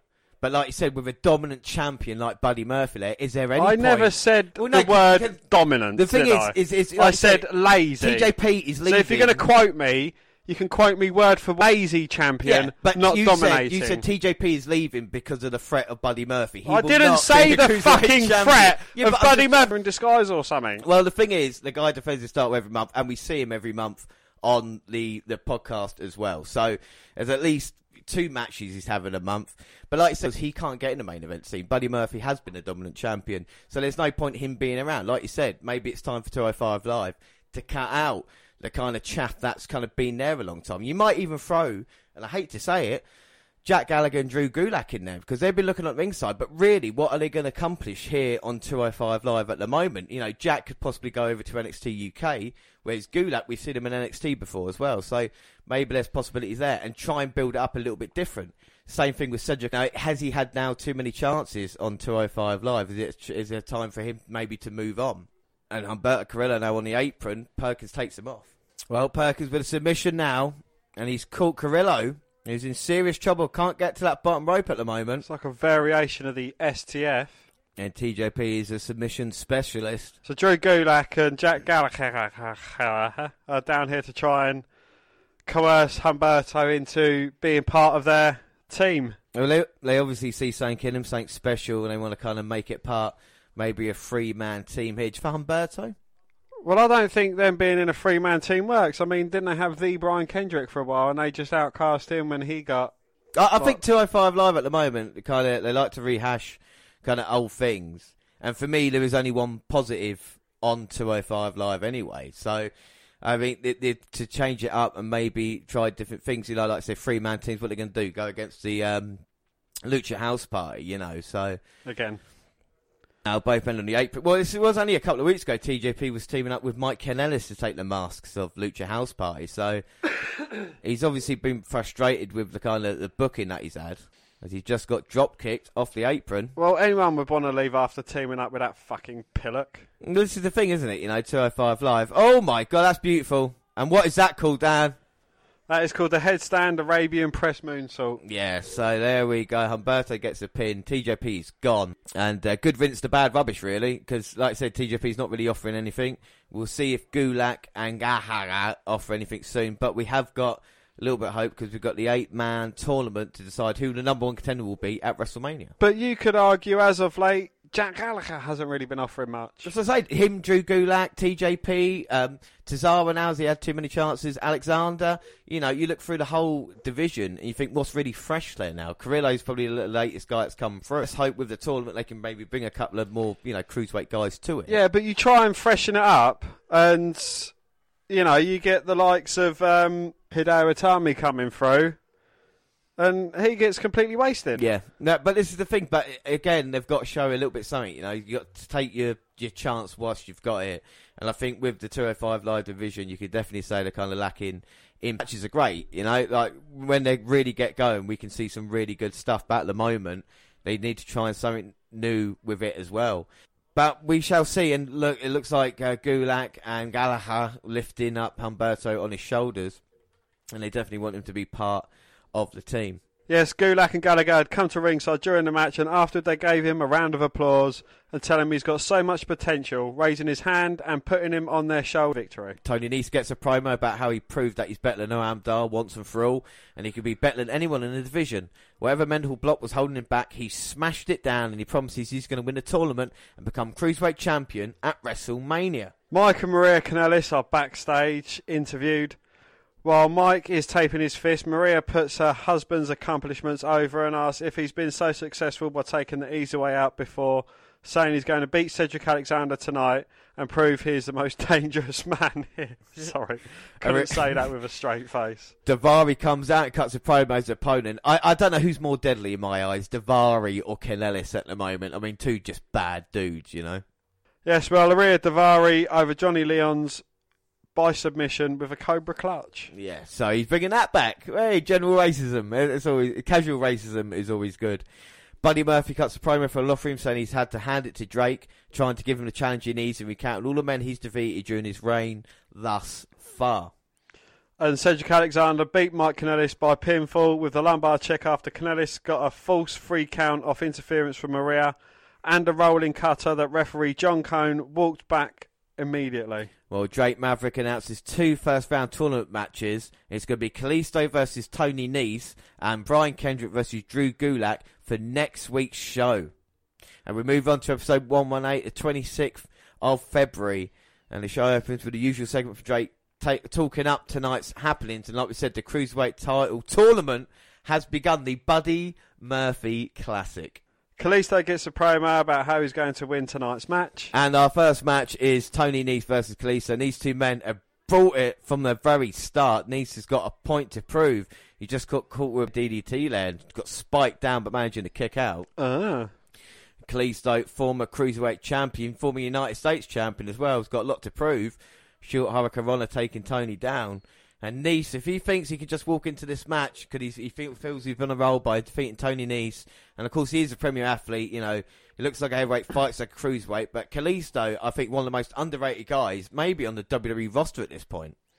Well, Kalisto, he is the most wrestler in 205 Live. Yeah. And I think he needs to be one of the focal points because he can do stuff in the ring. You know, we hark back to Mysterio, you know, look at what he can do. Kalisto could do stuff in the ring as well, which is really impressive. The fans are obviously, I say behind him, but, you know, he's get a bit of reception. And I think it's a bit of a shame. Tony Nese I do see as a big star. We talk about, you know, the future of 205 Live. I think Nese can definitely be involved as he just throws Kalisto on that top turnbuckle. So do you think, as far as Mustafa Ali is concerned, he's up and he's not coming down again? Yeah, I think Ali's now should be transferred. But should they made a deal about that? Should they have said, like, look, you get transferred. If you do that well on 205 Live, you can go to SmackDown or Raw. Or is it just Ali at this moment? Will anybody else? You know, like Cedric Alexander would be perfect position to be moved up soon as well. Do you know what I mean? Like, as a guy to be put in that position, I think. But then I think he'd get tarred with the Apollo Crews brush. Well, Kalisto looking maybe for the Salida del Sol on the top, but Nese blocked it. And with a German suplex whilst being perched up on the top turnbuckle. And manages to sit himself up, looking in position to go flying on Kalisto. And now Nese up, 450. Oh! Kalisto moved out of the way. Nese, Matt. Well, Tony Nese, he's appeared in the Royal Rumble. Well, Nese, you know, and this is the thing, I think definitely he's got a lot of upside for him. Even with a cruiser, I think he can build up a little bit more, you know, maybe challenge United States title away. But again, it's about personality. There's just not enough there at the moment. And even with Kalisto, like we said, so decorated, what do we really know about him as he comes off the top? Hits his own 450, connects. And Nese showing a lot of intelligence there, getting that foot draped across the bottom rope, stopping the pin. You know, should we introduce managers into 205 Live? Should that be the thing? You know, maybe, you know, 3 or 4 lows going after a talent, or maybe having like a stable of cruiserweights having a voice. Maybe that's the only way it could work, you know, and then build it up from there. Missed with the running knees. Kalisto rolls through, catches him with a kick to the head, goes for a cover, but only gets a 2 count. 2. It looks like Kalisto's tried that finisher a couple of times, and needs to be privy to it. Kalisto wanted to get back. Well, the problem with 205 Live, you get an hour a week, and, you know, with that, the crowd's not interested. Like I said, you've got your allotted time. You may be fitting 2 or 3 matches. But now Kalisto, again looking for it. But couldn't you kind of argue that 205 Live, it should be put on the back of NXT, where they'd get appreciated a lot more by the fans? Because I see the fan sets that are sat here completely different to the fans that were at NXT. Well, I don't know. I mean, Kalisto caught Nese with a super kick and he just monkey flipped him across the ring, both men down at the moment. But I think the thing is, Raw's 3 hours. You've got enough time to put a couple of cruiserweight matches on there and have 205 Live actually mean a something more. Have the title. Don't have the purple ropes. Don't make it any different. Have it a part of the show. Give them time and let them show what they can actually do. And then I think the crowd in Raw would definitely get into them. And then the people showing up for 205 Live would be like, oh, I saw these guys, you know, performing and having a great match. That's what they're going to do here as well. Nese just goes under Kalisto. He's got him pump handle slam. Oh, but Kalisto with a backslide rolls up Nice. Oh, but Nice managing to get up at 2. 2. Kalisto with a Hurricane Rana goes for a cover, but only gets the 2 himself. 2. And now again another. Nice falls down on it. Kalisto managing to kick out. Nice still got hold of him. German suplex and Kalisto's right in the corner now. Running Nice into the cover. 2, 3. And Tony Nese is your first man through in the Buddy Murphy Classic, beating Kalisto here. So Nese has beaten a former Cruiserweight champion. Very impressive there. What do you think of the match, Dan? I thought the match was very good. You know, these two guys certainly are great workers. I don't know, you know, Kalisto, is he feeling he's being jobbed in the Cruiserweight Championship match? Yeah, is he being moved on now to be just part of Raw as like on a Lucha House Party and being a tag team there? Or is there more future? I think with Kalisto there's a lot more definite upside to him. So we'll see what happens. We go backstage where Jack Gallagher is going over tape with Humberto Carrillo and asking him about the risks he took doing flips instead of wrist locks and reassure him he'll get it and he's got a perfect opportunity to learn by watching Drew Gulak wrestle tonight. Well, Maria and Mike Kanellis complained to Jake Maverick about his loss from last week, but Drake refuses to overturn it. He was impressed though, so he promises Mike a match next week. Maria says he made the right decision and they leave. And our next match is Drew Gulak versus the Brian Kendrick in the WWE Cruiserweight Championship #1 Contenders Tournament first round match. And I think what we had in the first match with the kind of high-flying manoeuvres is just a completely different style in this one. Gulak grounded Kendrick early going. And we know all about Drew and the kind of the submission and technical wise of him. But Kendrick himself might forget. We think of him as Spanky or the kind of higher flyer back in the day, but he's become a lot more technical, and of course he's got the captain's hook as his finisher, which made him win the Cruiserweight Championship. We talk about another Cruiserweight champion. Gulak, though, has kind of been the nearly man in 205 Live now, hasn't he? You know, these past couple of years. Think about how close he's come feuding with maybe Alexander and other people like that, thinking maybe he's going to get a chance, and it's never really worked out. Will this be Gulak's time? And Kendrick, the babyface assassin, in a bit of trouble at the moment. It does look like I've gone in a time machine back about 15 years. I can't believe how young Kendrick looks as he gets worked over by Gulak in a corner. Irish Whip now. Gulak tilt well, but Kendrick lands on his feet. Rolls him up inside cradle, but only gets a 2 count. 2. And these two men just seem to be attached to each other at the moment. Can't get any distance for strikes. It's all about the grappling. And just as I say that, Kendrick creates the space. Irish Whip. Now calf kick. I mean, Gulak is a real throwback of an old-style wrestler, you know, the kind of 60s, 70s style there. Again, you know, personality-wise, I think Gulak had a little bit, and they kind of made him a bit more serious after the PowerPoint presentation. So I think there is a bit of potential, but I don't think we're able to have him as a kind of submission killer in that type of way, or the kind of goofy idiot that we've seen. But if he can play those different characters, then, you know, fair play to him. And Kendrick now has got the head of Gulak. Looking towards the corner, probably going for sliced bread. And the cravat's in, so it makes it harder for Gulak to fight it off, but he does push away Kendrick. Shoulder block down. Kendrick goes for a headlock, but... Oh my God, German suplex, hold on a leg by Gulak. Going for the cover, but Kendrick managing to kick out. And Kendrick's been close to losing a few times, and Gulak's been on top. And this might be Kendrick's last chance to have a Cruiserweight title opportunity. We talk about amount of release and people walking away. Kendrick's definitely getting on now as well. Gulak runs into a back elbow from Kendrick. Looks for a clubbing blow, but Kendrick gets his foot up. Folds him up with a belly to back release. But Gulak responds with a crushing lariat. No, both men down, but they're giving it their all in this one. Trading huge moves. And now Drew Gulak making his way back in. But Kendrick, jawbreaker. Oh, looking for sliced bread, gets pushed into the corner. Gulak trying to go for the Gulak, but Kendrick rolls through, goes for the cover, but only gets a 2 count. 2. And now rolls in Captain's hook. And he's got him in the middle of the ring, and Gulak is in all sorts of trouble. And Gulak slowly going, but he's reaching for that rope. Or just as Kendrick pulled him back round again. And can he find a way out of this, or is he going to go? He's on his knees trying to stop that. Oh, but Gulak, though, just clawing at the face of Kendrick, stopping him. Hits a powerbomb to... Oh, but Kendrick kicking out.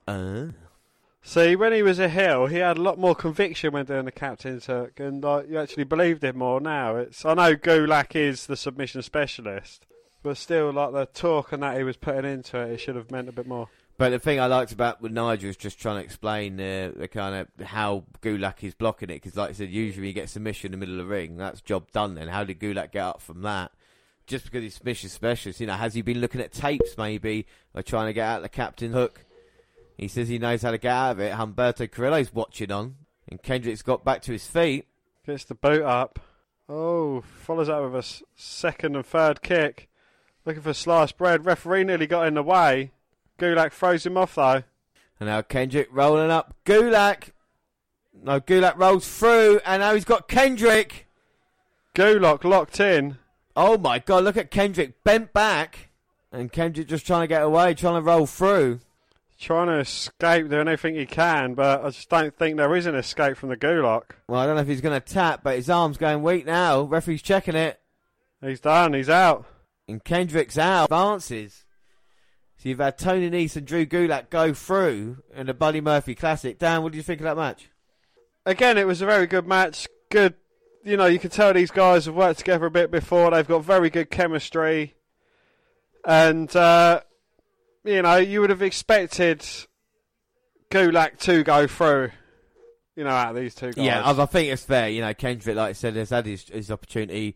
Gulak's been the near man, but he's looking to try and get to WrestleMania. But you got to question what's next with Brian Kendrick as well. Where does he go from here? Will they actually turn it into a storyline, or will they forget? Gulak is very happy with himself right now.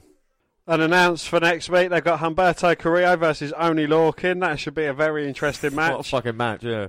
Is Oney Lorcan actually 205 though? Well, he's coming out, and he is a cruiserweight, so he can mix it with the best. And also, we've got Akira Tozawa going against Cedric Alexander. That should be a very good match itself as well. Well, so let's move on then. Episode 119, it's the 5th of March. And the show opens with Drake Maverick, usual hype reel for tonight's procedure. And like I said, you've got Lorcan and Carrillo, and you've got Tozawa versus Alexander. Well, a video package hypes up Oney Lorcan, followed by a handy cam promo from Carrillo, talking about 5 Live to fight the very best, and he intends to make it to WrestleMania. So here we go, Lorcan versus Carrillo, and this is a very interesting match. You talk about two guys from NXT, and now we see him here on 205 Live. We've seen a bit of Carrillo fighting before. Of course, he's come close, and Oney Lorcan got to be one of our favourite guys, isn't he, this past year or so? He has, yeah. Him and Danny Burch, definitely, two parts of our favourite tag team. I doubt. And I tell you, for Lorcan, if you've never seen him before on 205 Live, you've got to watch out for his uppercuts. Upper what? Yeah, exactly. They are vicious, and you will definitely see that here tonight. Lorcan is like a Duracell bunny. You kind of wind him up, and then he'll just keep going. And with Carrillo, we've seen how quick and fast he is, and Gulak's already gone through, and I wonder if he's given him any advice to try and use against Lorcan here. I wouldn't try to maybe out-wrestle Oney. Wouldn't be an idea for me. Just try and use your speed. Probably be best. I was just going to say that me and you, we never agree on anything. Yeah. No, we don't. Oh, right, sorry. No, I'm doing it all wrong tonight. No, we don't. No, don't matter. But no, we never agree on anything. But if we both are fans of Lorcan and Burch, it must mean good things for them. Yeah, without doubt. And we hope, as we go on the show, we'll see him maybe challenging for championship gold later on. We just don't know. But we'll see what happens here. They're very interested in the Buddy Murphy Classic. We've seen two heels going through.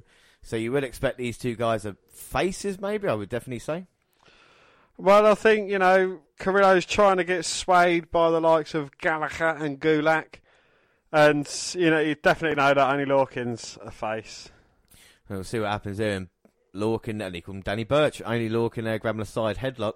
And that's what Carrillo can do, diving out of the way and showing that he can flip and roll. But Oney Lorcan has still got the upper hand in this match. He's got a headlock locked in, just sidestepping Humberto Carrillo as he's coming in on the attack. And you can flip and you can fly about as much. But, if you're not as tough as old boots like Oney Lorcan is, you've got no chance. Well, so the thing is, it might be pretty, but it's definitely not effective. And Lorcan just backing him up, looking for his chance. And a huge couple of chops from Oney Lorcan. Let's hope Danny Burch gets a match next week. Well, here comes Lorcan running in. Drop kick there to Carrillo. Now Lorcan's got Carrillo on the outside. Suplex. And right on those mats. And how thin are those mats? Those mats are wafer thin. They're just mere millimetres thick over pure concrete. And we cut backstage and we see Drew Gulak and Jack Gallagher both wearing Humberto Carrillo T-shirts, or not his T-shirts, but just his face printed on a white T-shirt. It would have been funny if that was actually his merch. Do you know what I mean? But are they cheering on Carrillo? He could face Drew Gulak. Maybe they're trying to soften him up. They say if he can get through, it will give Gulak a chance to get through to the final. So far, who we've seen already then, who do you reckon is going to be the best challenge for your man, Buddy Murphy? I tell you who I was impressed with, and I've got to admit, Tony Nese looked really good against Kalisto, and again, there's still a chance to tell a little bit of story with that, because we know Murphy and Nese are friends. But again, Cesaro and Alexander in the main event tonight, I mean, either those two guys have taken Murphy to the edge recently in Cruiserweight title defences. I would love to see someone like Oney Lorcan get given a chance, but again, I don't know if he's ready just yet. I don't want him to split up Burch and Lorcan just to go through. Maybe Carrillo as a kind of well, I think with Humberto, he is someone who could match up with the size of Buddy Murphy, because a lot of his competitors have been significantly smaller, whereas Humberto Carrillo, he's going to be taller and he's just as well built as him. But I think the thing that 205 Live needs to do, and I think that we've said over time, is to have everyone a viable threat to the Cruiserweight Championship. If you're not there and you don't think you can go with the Cruiserweight Champion, or whoever it is, then what's the point of you being there? You know what I mean? Like, why should, in a division where it's only the one title, everybody should be there for that point? But before Buddy Murphy appeared, that's how it felt. Even... I don't know. You could argue that when Neville was champion as well, it was.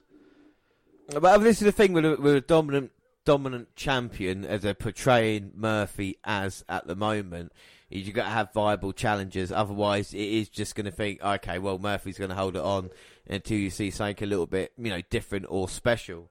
You look at who is the number one guy, good guy on 205 Live at the moment. I couldn't tell you. Exactly. So I think this is the problem there. So they need to definitely look at that. Even if it is to get the title off Murphy and give it to maybe someone, who could be a viable threat to Drew Gulak. Drew Gulak maybe. Even someone like Daivari. Because you would think with that champion, oh shit, you're going to beat, in a one-on-one match, you'd be able to get the job done against him. Don't get me wrong, I don't want Daivari as Cruiserweight champion, but if you're going to have a look at, kind of what the division is. If you have Daivari as champion with Daivari in his corner. Yeah, exactly. Yeah, I mean, it would work. And now Carrillo looking to run the ropes with Burch. Fuck Burch. With Lorcan. But I don't want a heel champion. I want a face champion for a little while. I know we had Cedric Alexander, but he was kind of underwhelmed. It's his problem because he held it from WrestleMania to, I think, Super Showdown. Super Showdown, October. And like I said, as a face champion, it didn't really work. So now WWE kind of gone back to the kind of heel that they know best. And Carrillo's just hit a suicide dive on the outside, throws Lorcan back in. Backwards rolling moonsault. That was beautiful by Carrillo, but only gets a 2. 2. And the action definitely heating up in here. Lorcan goes to the corner. Dot marks on his chest, so from the strong chops from Lorcan. And Carrillo there just giving one of his own to Oney. Gets tossed over the top, lands on the apron. Blocked by Lorcan, though. Uh-oh. And now here comes Oney. Get ahead of steam. Baseball slides, but Carrillo rolls over the top, looking for a suicide dive over the top, takes out Oney Lorcan. Very impressive from Humberto. He's made quite a good impression, though. He's not been around for that long. He's made a very good impression on, very good worker in the ring. And they got an interesting story about the kind of Gulak thing as well. So they're giving him his chance to shine, and he's using it, as he looks to springboard his way back in. But that's uppercut. Upper what? And Lorcan catches Carrillo. Oh, my God. Now he's looking to maybe suplexing him, that half Nelson. No, Humberto manages to fight out of it, doing some strong back elbows. Oh, Carrillo trying to suplex Lorcan to the outside, but both men on the edge of the apron in a very precarious position. Oh, my God. Well, Lorcan kicks by Carrillo. Oh my God, now Lorcan has got Carrillo on the apron. Fisherman suplex. Oh my God, the hardest part of the ring. Both men fall and crumple to the mat. Fans are slowly getting behind Oney Lorcan. He's just fun to watch, like I said, pretty fun to watch. So just give him a little bit of time, the crowd will warm to him. It's nice to see that little promo video before the match started as well, just to introduce you to Lorcan, who was. Two completely different styles, but they work together so well. You got the classic old school style wrestler, and you got the kind of the new lucha style wrestler. Without doubt, and I think it works well. This is what 205 Live can give you. And this ain't even the main event. Well, Lorcan waiting for Carrillo to get to his feet. No, he's got the half Nelson, but Carrillo rolls through. Got the pin. Oh, only getting a 2 count. 2. Got the half Nelson knocked in again, but Carrillo's still fighting out of it. Well, Carrillo won't be caught, and here go. And now Lorcan's got Carrillo. Holding by the jaw and just slapping him a few times. Rubber kick from Humberto, though. Oh, my God. Now here comes Carrillo, but building a bit some momentum up. Oh. Up and over. Fumbles it a bit. Sit out powerbomb. Oh, my God. That was a beautiful kick out there by Lorcan. Well, Carrillo, again, just think about the moves that he's got to do. Take a breath. Like I said, it is live, so there's going to be a few mistakes, but it's just the excitement of trying to get the job done. And now he's put Lorcan in a position he's going to be looking for the old boing flip moonsault. Well, they told him not to go up, did Gulak and Gallagher, but he is moonsault. Oh, but feet up from Oney. Oh, my turns Humberto God. Inside out. Half Nelson suplex. Goes 1, for the cover. 2, 3. Yes. And Oney Lorcan advances to the next round after a bloody good match between him and Humberto. That was fun. That was good. And someone given a chance maybe you wouldn't expect. It's nice to see Oney Lorcan through. So now you've got Nice, Gulak and Lorcan thrown into that, which makes it fun. And of course, Tozawa and Alexander will join. But I think a great match between the two. Yeah, what are your thoughts? Well, Mike and Maria Kanellis are backstage complaining to Drake about not being in the tournament. Because they're shit. And getting more upset when he reveals he's fighting local talent. Maria says they are not a charity case. Well, his local opponent is Evolve's Colby Corino. And Kanellis beats him down before the bell, hits the leading referee, Danilo, leaving the referee to make a call. And Colby Corino versus Mike Kanellis goes to a no contest. Tony Nese gets the hand cam promo pledge, and he's not the same man he used to be. Alexander gets the promo where he says we all know his story and what drives him, and tells Tozawa to give him everything he has, and they'll see who wants it more. And our main event is Cedric Alexander versus Akira Tozawa in the WWE No. 1 Contendership Tournament. First round match, or as I love to call it, the Buddy Murphy Classic. For the last match of the first round, a nice handshake to get us off, and the brackets have been revealed, and it's going to be Drew Gulak versus Tony Nese in second round action, which means the winner of this will face Oney Lorcan. And what a match that will be, Tozawa or Alexander versus Oney. And now Alexander and Tozawa are going to fill each other out, and the other guys, a lot of mutual respect here. And a bit of a standoff as the first initial conflict goes to a bit of a stalemate. Who are you going to back in this one then? Tozawa's been on a bit of a roll recently, but Cedric, one of the longest reigning Cruiserweight champs of all time. I'm going to go for Cedric Alexander. You can't count him out. Well, he's been on a losing end to Tozawa at recent times. And can he stop that rot now and reclaim what he thinks is rightfully his, especially at WrestleMania? Tozawa's in control at the moment, though. Side headlock on Alexander. Well, both of these men former Cruiserweight champions. Cedric with a leapfrog, now with a head scissors, and Tozawa gets caught with it. Sprung over, now dropkick attempt by Cedric. Tozawa dodges, and looks like Tozawa was one step ahead at the moment, just taking a breath. Cedric misses the back elbow, Irish whip. Roll up from Alexander, though. And he gets a 2. 2. Arm drag takedown from Tozawa, though, turns the momentum back in his favour. Another deep arm drag takedown. Tozawa's finding himself a bit of momentum here. And Cedric finds himself a little bit frustrated on the bottom at the moment, trying to work his way up. Irish whip, but Tozawa jumps over Alexander. Another deep arm drag takedown. Oh, Cedric worked the midsection there. Tozawa sends him to the outside and then going in after him. Well, Cedric's been working over Tozawa, working that midsection that he damaged early on, brought him back in. But now Tozawa trying to fight back in the corner, takes Alexander down, goes for the senton, but Cedric with the knees up. Knees up, Mother Brown. And that hurts Tozawa, who gets pushed out of the ring by Cedric. And he wants to show a bit more aggressive side, and we've seen that with Cedric before. Can he go a little bit darker?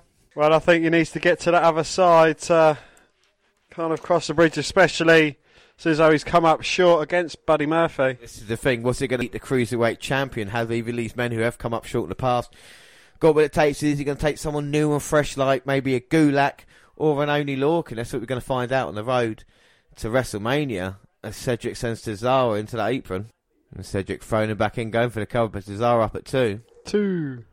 Well, just that NXT show, we saw Gallagher 7, Iconics, Aaliyah, Riot, Dunn, Andrews, Ohno, Jose, Strong, Sanity, Authors of Pain, Moss, Sabatelli, Oscar Moon, McIntyre, Black, Rude and Cien.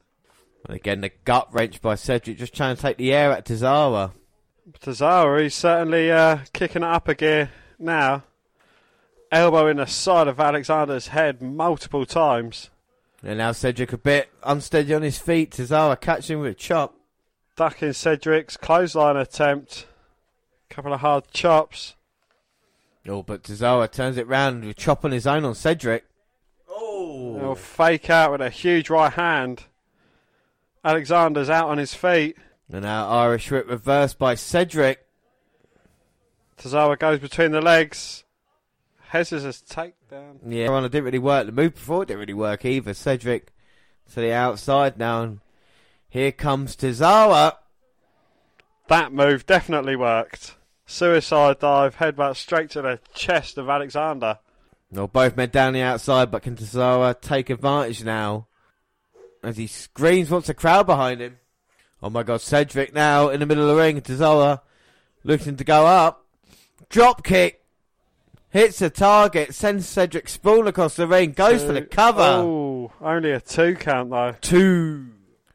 But Tozawa now looking to respond with the right hands. Gets clocked with a huge elbow to the jaw though, just drops Tozawa where he stood. I'll tell you what, Cedric's forearms and elbows are a great part of his inventory. And now Tozawa with a Hurricane Runner. Roll up, 2. Oh, only a 2 count though. 2. Tozawa goes low, rolls up Alexander again, but only another 2 count. 2. But a big boot to Cedric. But he's not downed. Oh, Cedric's fired himself back up though. That prompts another big boot from Tozawa. And again, Cedric firing himself up. Third time's not the charm for Tozawa. He gets caught with a spinning back elbow, knocks his mouth guard out. It's out. Oh my God, went for the lumbar check. Tozawa with a DDT. Looking to go up top for the senton. Oh, Tozawa is trying to get his sense about him. Off the second. No, reverse Hurricane Rana. That was beautiful. Go for the cover. 2. Oh. Well, I don't know how he did it, but somehow Cedric managed to kick out. A beautiful reverse Hurricane Rana there. Hit picture perfect. Now the crowd definitely getting into this one. Both men are down. And this is only the first round. Just imagine what it's going to be like in the final. Cedric looks for a kick, gets caught by Tozawa. Oh, now he's got the octopus hold in. Can he get it locked in fully, though?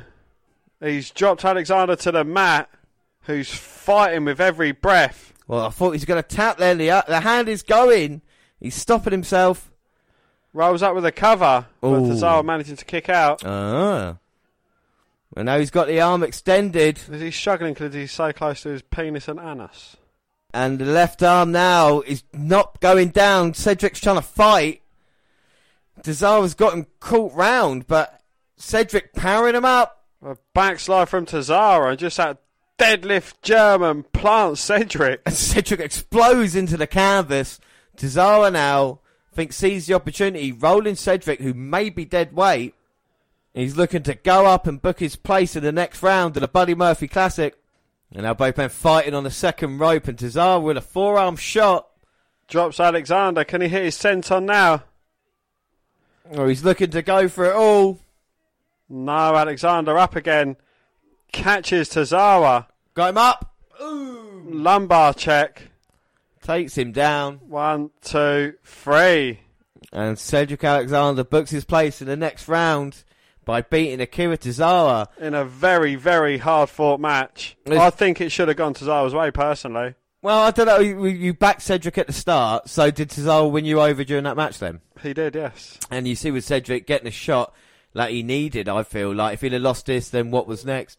He advances. We know he's going to face only Lorcan in the next round, which should be a quality encounter as well. And, of course, we know we've got Nice versus Gulak, so it'll be interesting to see who will fight Buddy Murphy for the Cruiserweight Championship at WrestleMania. But I think a lot of respect from both men, showing exactly what they can do in the ring. Tozawa has been solid these past few months, and I think it showed here. And with Cedric, when he wants to, he can be, perform with the best of them. And I think that's what Alexander's definitely got on his side. Will we see the age of Alexander again? And we see the final bracket. We see Tony Nese defeated Kalisto to advance. Drew Gulak defeated the Brian Kendrick to advance. And them two guys are face off against each other. That'd be a very interesting match. Used to be very good friends. Have now kind of drifted apart to their own little formations. And on the other side of things, James? You've got Only Lorcan, who defeated Humberto Carrillo, fighting against Cedric Alexander, who just won the main event just now against Tozawa in semi-final action, I suppose. And you think about it, weirdly enough, you've got two heels and two faces in either side as well. And, I mean, who knows what can happen? You could back these four men. You could say any of these four would actually win. Right now, who do you think the favourite is? I would have to go towards Cedric Alexander. Yeah, I know. I hate to agree with you. But I too, Cedric, I think he's the favourite at the moment. But who knows, this 205 Live. Continue. What? You've agreed with me. We've agreed twice in the same... Jesus Christ. Oh. It's episode 120, the 12th of March. Drew Gulak opens the show with a promo saying Tony Nese thinks things are going to be different this year. But one thing remains the same. He's wrestling Drew. And if you haven't kept track... he owns Tony. Well, Nese has a counter promo and said he's not going to take speed or strength. He's going to have to not make any mistakes. Because one mistake and Drew will dissect him. Only Lorcan also gets a promo where he says he has no ill will to Humberto Carrillo. But Drake Maverick knew what it was getting when he brought him in. Now he's got Cedric Alexander and he's going to snuff out the soul of 205 Live. Well, Cedric Alexander finishes up our set saying Only's a bad, bad man, but he's coming back to take what's his. Buddy Murphy gets a handjob promo where he congratulates the semi-finalists and puts them all over before saying it ultimately doesn't matter because he's winning at WrestleMania. So here we go. Cedric Alexander versus Only Lorcan in the Buddy Murphy Classic. We're going to see who goes through to the final. And this is a really interesting matchup where you consider how great a wrestler Only Lorcan is as Cedric Alexander. I don't think I would have seen these two men be wrestling anytime soon. I wouldn't have called this matchup now. But I want Only Lorcan to win. I definitely want Only to win, but I think Cedric might have the advantage in this one just because maybe a little bit more experience. Bit of a feeling out process, but is Cedric Alexander trying to put over Only as a bad guy? Kind of in his handy cam, he's a bad, bad man. Yeah, I think just a tough son of a gun, I think Cedric is going to know all about that in this one. But Cedric trying to get away from Only. Bit of an early feeling out process, and does Cedric quite know what he's gotten himself into? Bit of the unknown, isn't it? Like I said, Only Lorcan progressing here. He's a guy that's not been seen on 205 Live. And maybe he's a better tag team wrestler than he is in singles. It's going to be weird he's not going to have Danny Burch backing him up. He doesn't need Danny Burch backing him up, though. Side headlock, shoulders down, but only getting a 1 count. 1. Danny Burch just working over Cedric Alexander at the moment in this early feeling out process. So do you enjoy these crossover episodes? That's what it kind of feels characters from one brand or one show coming into another. Well, especially when it's someone that I like so much. When I say we like so much as Only Lorcan, it's a pleasant surprise sometimes. It's like a flashing arrow as it was, and we'll see how far he can go. I don't know if Only's going to be there full term. That's why I'd be wary in this match, but it gives him a good showing, and then people go, oh, where does he belong to? Oh, it's this one, and maybe let's have a look at that if they're not. And, he just hasn't appeared on the main roster yet. He's been in NXT, NXT UK, 205 Live, just not on Raw or SmackDown yet. Do you think more people watch NXT than 205 Live? Only looking, ducking his head, Alexander flipping over him, but getting caught with an uppercut. Upper what? Well, those uppercuts are one of the most dangerous weapons in his repertoire. As Cedric goes for the cover, but only managing to kick out. Alexander sitting up, Lorcan, and just kicking the back of his head, floating over for a cover. 2. No, only a 2 count. 2. Cedric does a lot of things well. If you just look at the basics. Even that float over is just quite well executed. As he's looking for maybe lumbar. Pony Lorcan having it scouted, holding on. Gets picked up by Alexander, but a couple of elbows to the back of the head drops him. Alexander runs into an uppercut and a clothesline takedown from Lorcan. Now he goes for the cover, but Alexander again gets the shoulder up at 2. 2. And now right back to that gut wrench. You're going to try and take the breath out of Alexander's body. There's no doubt only Lorcan has done scouting on Cedric and knows how dangerous he is. Huge forearm to the jaw, but only Lorcan responds with a kick to the midsection.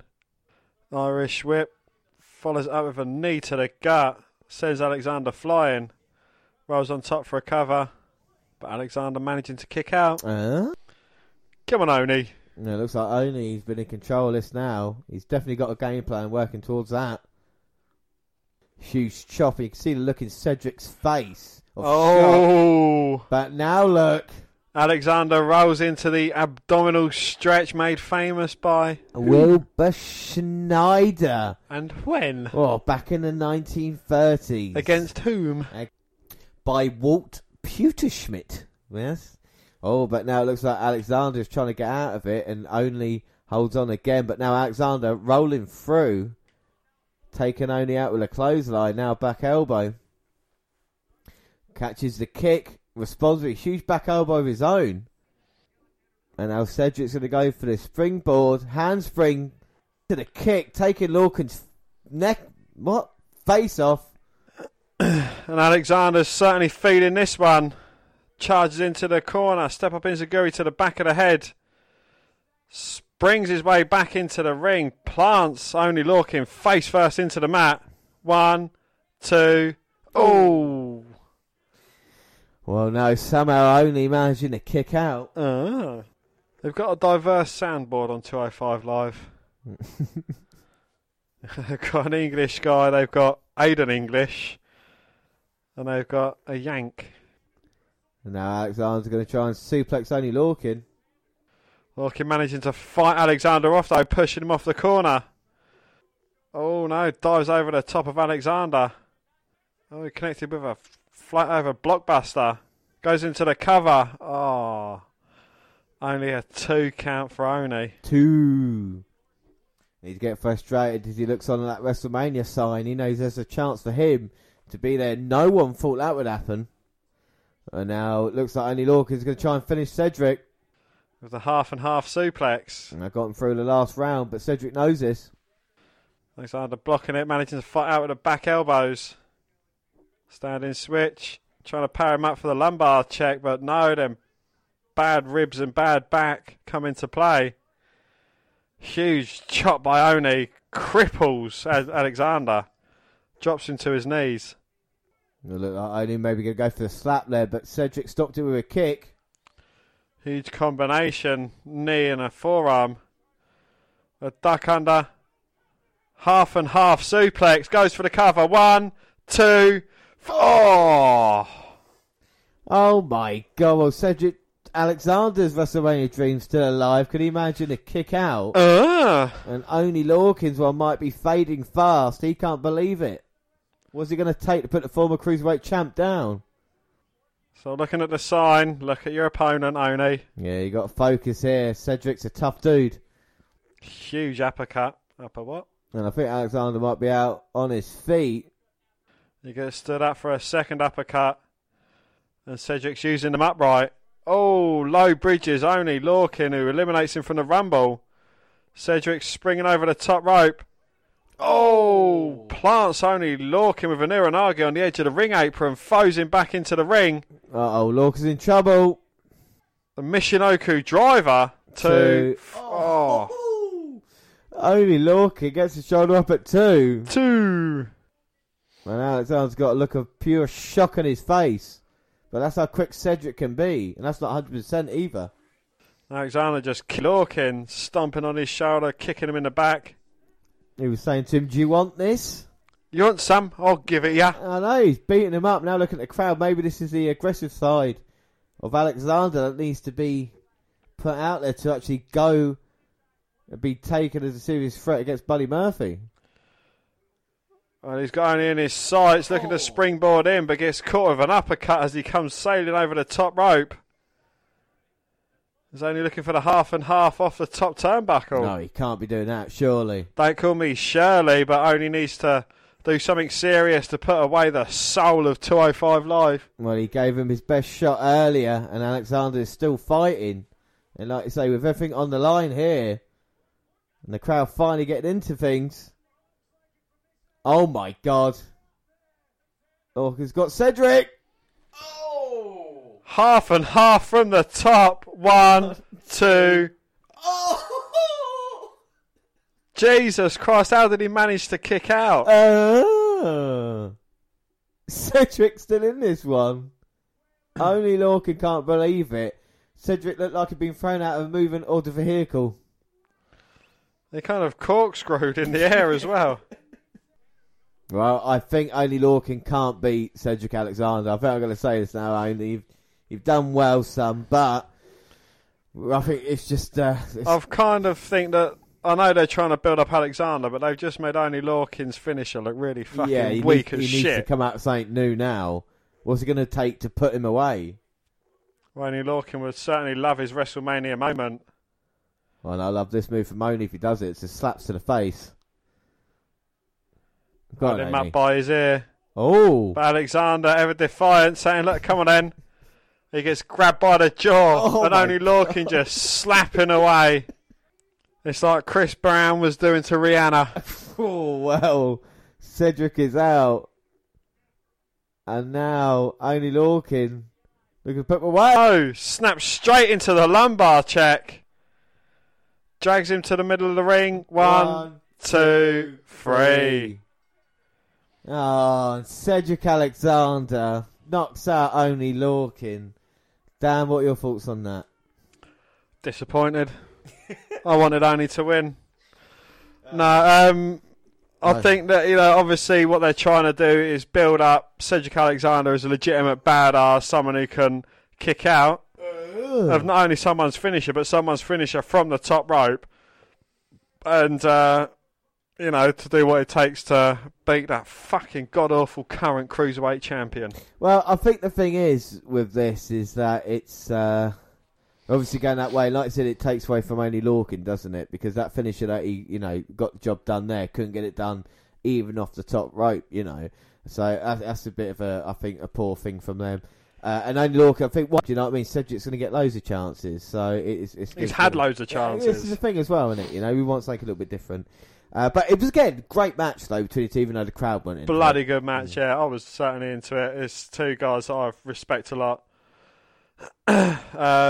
Yeah, hopefully, I'd like to see more of Oney Lorcan in 205 Live. Yeah, without doubt. Well, Mike and Maria Kanellis are backstage, complains to Drake Maverick about his lack of respect last week, throwing Colby Carino out against him. He said he's not just happy to be here and deserves better. To which Drake says next week he'll face one of the top cruiserweights in the world, as befits his stature. But if he keeps losing, he and his wife will both be gone. Yes! Yes! Yes! Let's hope he's fucking gone. Well, Aria Davari gets a promo where he says some big words and says you're going to see what year of pent-up frustration looks like soon. And then we get Tony Nese versus Drew Gulak for the chance to fight Cedric Alexander in the final of the Buddy Murphy Classic. And in the early going, we see Gulak's got the scientific wrestling engaged here, trying to wear down Tony Nese and just trying to put him on the back foot. Nese has come back a few times, but Gulak has always seemed to have an answer. Even now, he's got him in that side headlock. Nese doesn't look like he's got nowhere to go at the moment. Back suplex to try and break the grip from Gulak. I know he's finally got a little bit of separation, and Gulak can just engulf you sometimes, but I am a fan of the Premier Athlete, and this is a huge opportunity for either man. Gulak just stomping on the side of the head of Nice. I know, he's just got the beard of Nice. He said earlier he's got his number, now he's got the beard and nose. And I think Nice, I don't know if he's turning face or not, but this is definitely a kind of different attitude we've seen from Tony Nese recently. It is indeed, yeah. I think this is his switch. These two guys used to be very tight. Now Nese just trying to push Gulak away. A huge chop by Gulak, and now he's just got Nese backed up in a corner. Using all that 5 count. And this is definitely a more heelish Gulak. Irish Whip reverso sends Drew back into the corner with a lot of force. But you can see the kind of punishment Nese has been through. Can't even capitalise on that. Even have to use the ropes to get up. And Gulak's recovered a bit quicker, but Tony Nese striking first. And these are two guys that have been around a long time on 205 Live. Spinning heel kick to the midsection, setting him up for another Irish Whip, but that gets reversed by Gulak. But he just charges into a brick wall of Drew. And knee to the midsection, a snap suplex, bridging and floating over. 2. No. Nese managing to kick out. Oh. Again, nice by Gulak. Showing his technical error. Nese showing the heart to be able to get up from it. But at the moment, it's Gulak. He's been dominating. Now he's in the arm of Nese. Try and put him to sleep. Tying Tony Nese up with his own arms. Well, I'm sure Gulak's a submission wrestler, but some of these moves kind of remind me of Jack Gallagher a little bit. And you wonder if he's taught him a couple of ways to, not joint manipulation, but ways to get around your opponent. Well, he can help, influence rubs off on other people. As Nese managing to get away from Gulak just for a second. Oh, that's a very innovative neck breaker. A boot to the face. Spinning heel kick to the jaw. And Gulak doesn't know where he is. Backed up into the corner now. Running back elbow. Follows it up with a huge lariat. Goes for the cover. 2. No, Gulak managing to get the shoulder up at 2. 2. Oh, Gulak just taking his time. Trying to catch his breath at the moment. He knows Nese is on top, but he thinks he can work out a way of getting away from Nese. Just at an eye rate, but that doesn't stop Nese. And then Northern Lights suplex goes for the cover, but Gulak out at 2. 2. And now Nese just stomping on Gulak, and Gulak grabbing the wrist. And Gulak maybe begging off, but just buying a little bit of time. Comes back with a few strikes as his own, but Nese responding in kind. Wow, Nese with some Matrix-style acrobats. Ducking the chop from Gulak. Jumping over the top rope, hanging up Gulak over the rope. And now Gulak's in trouble, and Nese kind of jumps all the way up the apron, springboards his way in. Lands on his feet as Gulak rolls out the way. Charges towards, get lifted over the ring ropes. Lands on the apron to the outside. Catches Gulak, drops him to the mat. Gulak may be out. Springboard, split leg moonsault. Oh, only gets a 2 count though. 2. Now back in the middle of the ring, he's going to run the ropes. Oh. No, he gets caught with a drop kick from Gulak. Sent to the outside.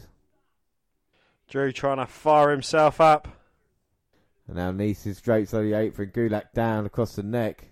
And now back in. And Gulak's got Nese. He's looking for that Gulak.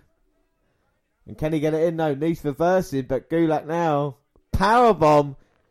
Going for the cover, but picks Nese up. Again. Powers him up. Second powerbomb. Goes for the cover this time. But Nese managing to kick out. Ah. And that was all the punishment that Nese has took. And Gulak managing to power him up. Both these men have a chance to go to WrestleMania to face your Cruiserweight champion, Buddy Murphy. And now Nese putting Gulak up on top. Right in front of that WrestleMania sign, which is where they're both one ahead. Oh my God, Nese falls down, but manages to nip back up. Catches Gulak with a slap. Oh, second rope Hurricane Rana. And he's going up top. So no fly zone. Oh! Looking for the 450, but Gulak moving out the way. This could be the opening that Drew Gulak needs to get himself back into this match. And now Gulak looking to end things with a Gulak, but Nice rolling through the legs. I went for the pump handle, but Gulak reversed. Standing switch. Oh, gets caught though with a sunset flip, but no. Nice managing to kick out. Oh. Goes for the slam, now into the Gulak. Very good transition. Nice and through. And he knows he's got roll on his front. Alligator roll, and Nice is in the ropes. And now Gulak just grabbing the beard of Nice as he picks him up. But a huge shot to the face, and then German suplex. Setting him up, running Nice. Right to that bottom corner. Exposing the left knee. No, Gulak moves out the way. Catches him with a JBL like fucking lariat. Goes for the cover. 2. Oh. No. But Nice somehow managing to kick out. Getting into the Gulak. Can he get the grapevine in? He's got one leg. And he's fighting everything he's got, but he might be fighting a losing battle at the moment. Alligator roll back to the middle of the ring. Oh my God. Cinched in deep. He's got him. And Nice might be caught here. Can Nice get to the bottom rope? He can, and rolls himself over. 1, 2, 3. Nice. Toni Nice gets the surprise victory. Well, Gulak had the Gulak in, and Nice managed to roll through and books his place against Cedric Alexander in the Buddy Murphy Classic final. That should be a very good match. And that should be a great match, and Cedric looking on there impressed. And not a bad match between Nice and Gulak. Oh, I thought it was a very good match, yeah. We saw the technical side from Gulak and Nice, showing that heart on a fight, that face being the underdog role, and maybe a little bit of a fluke victory, but a bit of intelligence. Yeah. He's watched a few Drew Gulak matches. He's kind of counted his Gulak a few times, and this time it came unstuck for Drew. Yeah, but very good stuff there as we move towards our next episode, which is episode 121, March 19th. Well, the show opens with Drake Maverick's usual hype reel for the show. And then Mike and Maria Kanellis make their entrance. Maria cuts a promo putting her husband over and talking about how he's going to prove everybody wrong. I ain't reading that bit. And then Mike Kanellis over Akira Tozawa by pinfall with the rolling cutter. Now, the match wasn't great, and Maria's interference cost Tozawa in that one. Who cares? Who really gives a flying fucking fuck? That is Mike Kanellis' first victory on 205 Live. Who cares? Cedric Alexander is interviewed backstage talking about how confident he is in his victory tonight when Buddy Murphy and Toni Nice roll up. Nice says they've wrestled a bunch and each have won a few and lost a few. So what makes him think he's good enough tonight? Well, Alexander fires back about Tony's being Buddy's sidekick and tries to sow a little discord before Murphy reminds him of all the times he beat him for the title. Cedric points out it sounds like Buddy doesn't think Nice can win and leaves him to think about that. Well, Tony acts like it's all good and leaves Murphy to contemplate where they're at. The commentary announced the trios match between Lucha House Party and the team of Drew Gulak, Humberto Carrillo and Jack Haraha for next week. But now it is time for the main event, a match-up to see who can challenge James's man, Buddy Murphy, for the Cruiserweight Championship. It is Toni Nice versus Cedric Alexander. So who are you backing in this one? I'm going to go for Cedric Alexander. I mean, he lost his title. He had a bit of a bad run. He's kind of resurged himself, beat himself after, taking a few devastating moves from Only Lorcan last week, and this could be the resurgence that he needs. I'll be happy with either of them. Without doubt, I think it'll be an interesting dynamic if Alexander can have, like you said, have that path to redemption, or of course Toni Nice and that Buddy Murphy, the friendship being asked questions between these two guys. Cedric Alexander versus Toni Nice. Toni Nice versus Cedric Alexander for the chance to face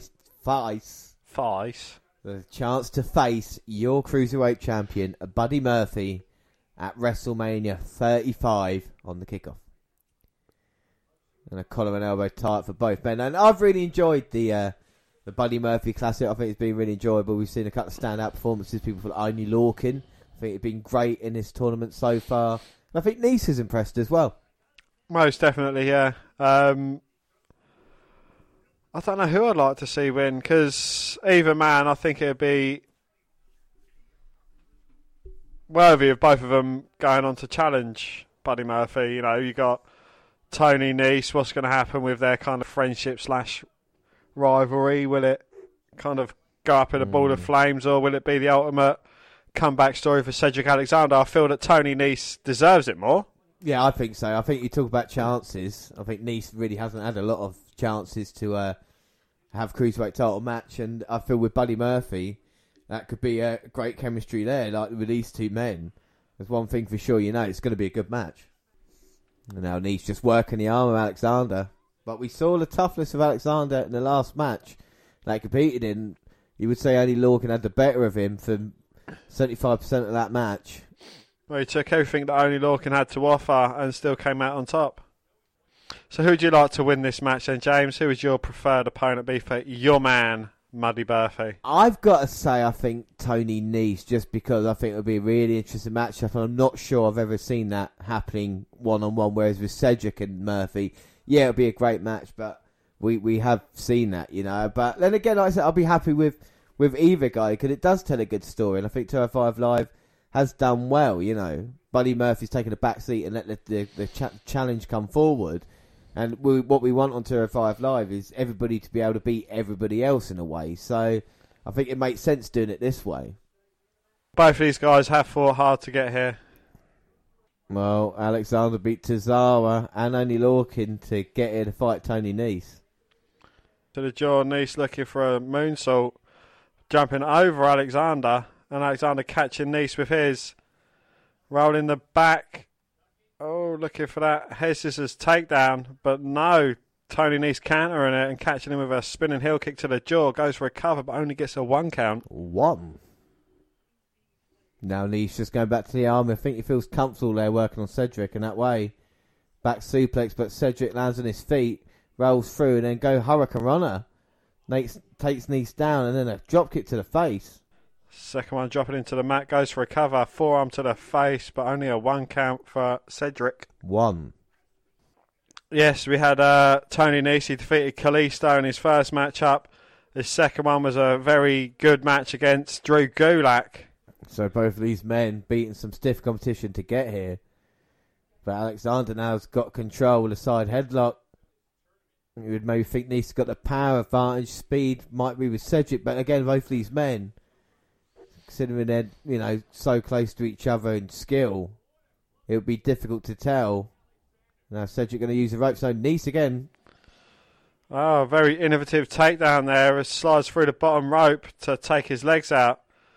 Springboards in, looking for that moonsault, but no, Alexander moving out of the way. It was unsuccessful on Gulak, unsuccessful on Alexander. And now Alexander gains some momentum. Knee to the midsection against the ropes, rolls in through, and just a double drop kick to the back of the head for a cover. Oh, only a 2 count this time. 2. And he's feeling the pain on his face. Fans firmly behind Cedric Alexander. Maybe they start recognising him a little bit more as Nese trying to fight away. I don't think they care who's champion as long as it's not Buddy Murphy. Well, there he goes. Nice move by Nese, and then catches Cedric with a spinning heel kick to drop him to the mat. Oh, Tony coming charging in. Cedric going down low, taking the knees of Nese, setting him up in the corner. He's got him in his targets. No, looking to kick that second turnbuckle into the jaw of Nese, but getting his leg caught and the sweat from underneath him. And now it's Tony's turn. Comes running with a boot to the side of the head as Alexander was hanging up against the red edge of the ring apron. Well, that could have caused 3 or 4 injuries for Cedric there, especially with that awkward landing. Was Nese looking for a count-out victory? I suppose any means necessary. Or is he getting Cedric in his sights? Going to roll in. Well, I don't know if that was a mistake or not. Should Nese just could have continued the attack? and throwing Cedric back in, does that give Alexander a bit of time? I would be on Alexander on all times, you know what I mean? I wouldn't... Like a tramp on chips. Yeah, exactly. I would just be stopping Cedric. Be covering him like a cheap suit. And that Irish whip there to Cedric. And Nice just rolls through there.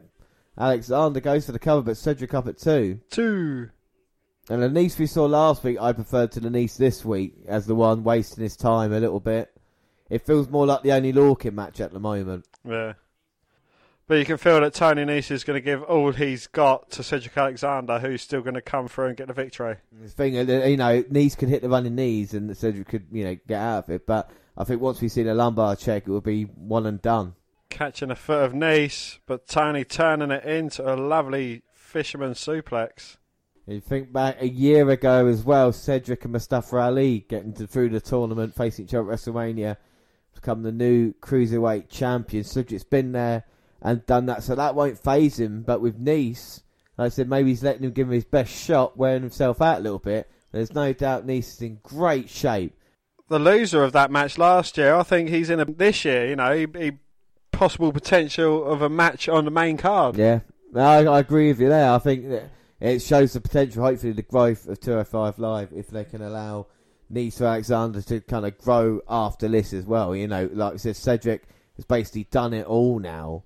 And I think win or losing, he might be looking for something else down the road, you know, with Cedric. Whereas Nice, I think there's still a lot more to do on 205 Live. Win the title, for starters. But that's a good thing. Cedric is getting the crowd behind him, which you hear a little bit of silence or whatever it is. Don't hear anything. Yeah, exactly. The crowd seems to be into him. You just think a little bit more investment, you know, a little bit more time on TV, whatever it is with Cedric. A bit like Ali, you know. Yeah, I mean, if Ali was to come down and have a match, all the crowd would be on him. Nice by Cedric there. Drop kick to Nice, but can't take advantage of it. Both men look very spent in this match, though. Neither one of them able to capitalise. His drop kicks do look brutal, Alexander's. I like his back elbows as well as he's struggling to get to his feet, though. He's looking for a kick, getting caught, and that's the back elbow that James likes. Tony Nese is out on his feet. Handspring Insaguri. And it sends Nese flying across the ring. And Cedric building some momentum. Getting deposited on the outside of the ring apron. Lands on his feet, though. Big boot. Springboard flatliner. 1, 2... Oh. No, Nice managing to kick out. Now Cedric showing a little bit of frustration. And now Nice working on the back. Cedric maybe trying to go for that pump handle. Cedric trying to fight it off. Managing to get it up, but no. Alexander with the backslide. Spinning heel kick to the midsection. Oh, catching him in the pump handle again, though. Plants him. 1, 2. No. Cedric managing to kick out. And that was really nice by Nice, who's now shouting, showing his frustration in this match. Can't put Cedric away. He needs to keep on him, though. I know he's spent, but he needs to put every ounce of effort he's got and energy into putting away Cedric Alexander. It's easy. Especially with such big prize going to WrestleMania. Now Cedric going to go to the apron. And now Nice got hold of Alexander on the apron, but maybe Cedric was trying to draw him in. Cedric goes to the midsection, gets deposited over the edge of the ring apron, catches Alexander with a kick to the back of the head. Now Cedric's on second rope. Here comes Nice. Oh, springboard moonsault on Alexander, who was draping over the second rope. Goes for the cover, but only gets a 2 count. 2. Well, that was an awesome move there. And now Cedric's gone back into the bottom turnbuckle.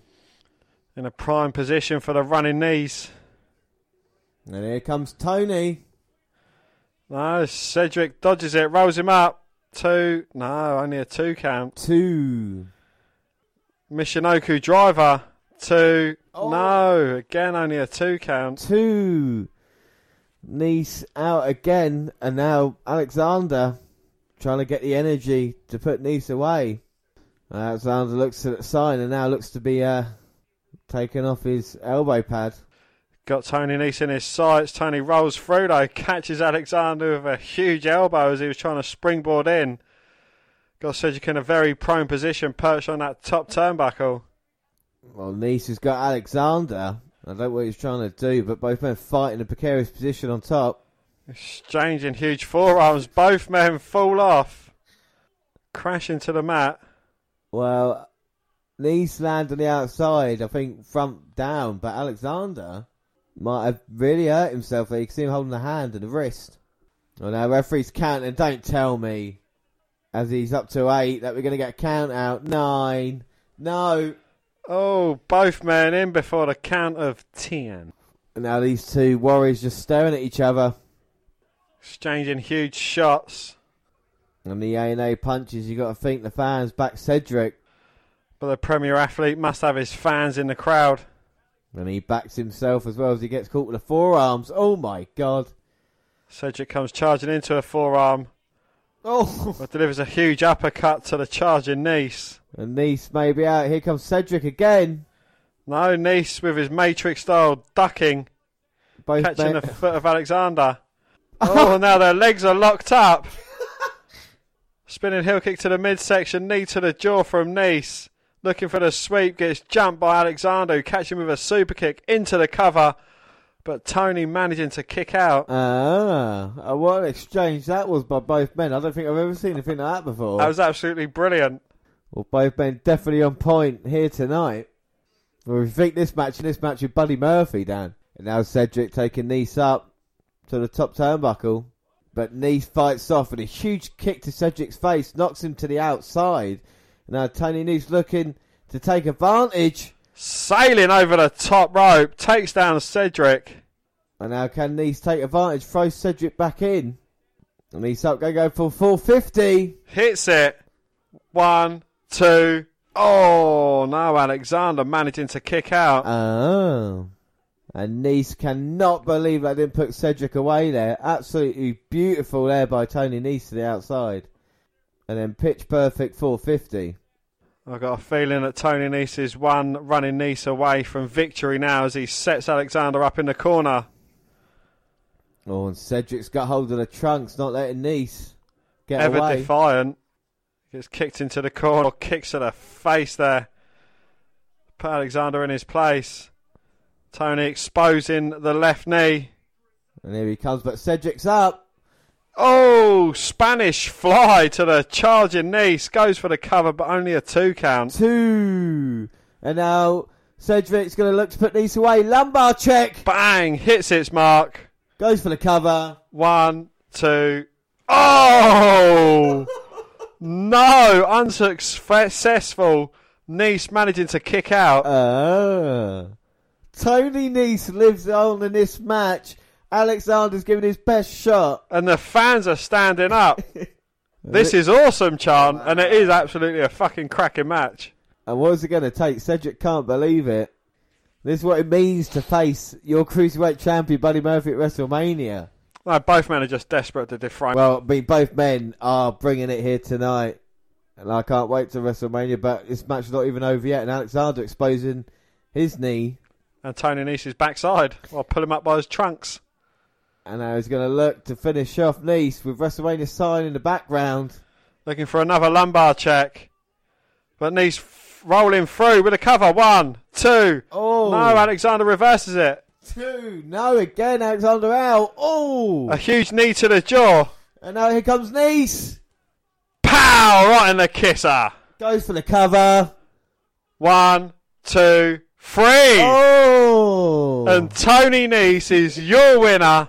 And he's going on to face your man, Muddy Murphy, at WrestleMania and dethrone him. You heard it here first. Dan, call the police because the show might be stolen at WrestleMania between Nice and Murphy. But tonight, what an awesome match it's been, Alexander and Nice, to get to that opportunity. Absolutely fucking brilliant match. If they don't make this a triple threat match for WrestleMania, they're doing something wrong. Because both of these guys, there's no Toni Nice. It is his opportunity, and you know he has thoroughly deserved it throughout all his time in 205 Live. But both of these men deserve a standing ovation. No, that's what the crowd are giving them. That was awesome, chant. Show of respect from Alexander. Maybe that's the kind of passing of the torch as well from Alexander to Will he be the future of 205 Live? Will Buddy Murphy come down? He's going to WrestleMania to face the Cruiserweight champion. Fantastic effort from both men there. Really getting everything they got, and needs to be able to kick out of a lumbar check, and then the running knees gets the job done in the end. Tony Nese is going to become your new Cruiserweight champion. I've always liked the Premier Athlete because looks like a heavyweight, fights like a Cruiserweight. But and he's definitely absolute. He is absolute, you're right. And he's going to go WrestleMania in the face. Yes! Yes! You're cheering as well. You're Cruiserweight champion. Only because I called it, and he comes out with his stupid hair tied up in a stupid fucking ponytail, looking like a stupid fucking cunt. What a great T-shirt that is. What a ginger tosser that is. What a great T-shirt. The Cruiserweight champ's been to his hometown recently to recharge the batteries, but now he's back. And the friendship between Nese and Murphy, we all know about it. But it will be all business come Mania.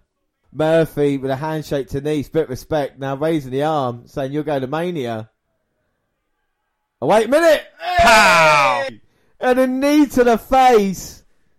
Well, we may be friends, but the Cruiserweight Championship means more to Buddy Murphy than anyone. Stupid fucking trousers are stupidly fucking short, and it shows his stupidly fucking shoes with no fucking stupidly worn socks on.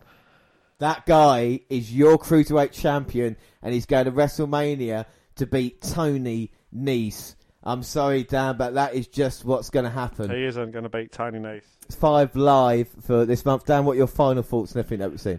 I thought it was very good, apart from the first match of the last episode, and the last part of the last episode as well, because there's been no Buddy Murphy on it. And there's Mike Kanellis acting like a complete cockwomble. Apart from that, it's alright. But as a whole for this month, the matches that mattered were very good. There were some great moments, and again, you know, he's a great athlete. Tony Nese, Cedric Alexander proved he's a soul still of 205 Live, coming up short, unfortunately for him. Yeah, and even like Humberto Carrillo and all the other talent that we've seen. So hopefully there's a future. And we'll see where we go after WrestleMania when it comes to 205 Live. So let's move on to news. News! And the sunny days have gone. WWE Hall of Famer Tammy Sytch, who performed under the ring name Sunny, was arrested on a DWI charge in New Jersey on Saturday night, February 26th. TMZ Sports reported Tuesday that Sytch was pulled over for driving the wrong way on a one-way street and failing to obey a stop sign when officers arrested her on suspicion of driving while intoxicated. That's answered your question. There you go. She had also suspended driver's licence and 2 other active arrest warrants. And Sytch was released from jail in October after serving 8 months for multiple DUI offences. So I guess she's learnt a lesson since then. Up next, WWE Hall of Famer and wrestling legend Harley Race has been diagnosed with lung cancer. And Ric Flair appearing on a podcast, not this one, so I'm a bit pissed off with that. But he said that the cancer was terminal. However, upon further clarification from Dave Marquez of Championship Wrestling from Hollywood, the cancer is not terminal and he's being treated by doctors. I just spoke to Harley Race's family, and yes, he has been diagnosed with lung cancer. But it's not terminal. He's being treated and supervised by his doctors. He's still very active in wrestling and appreciates everyone's concerns.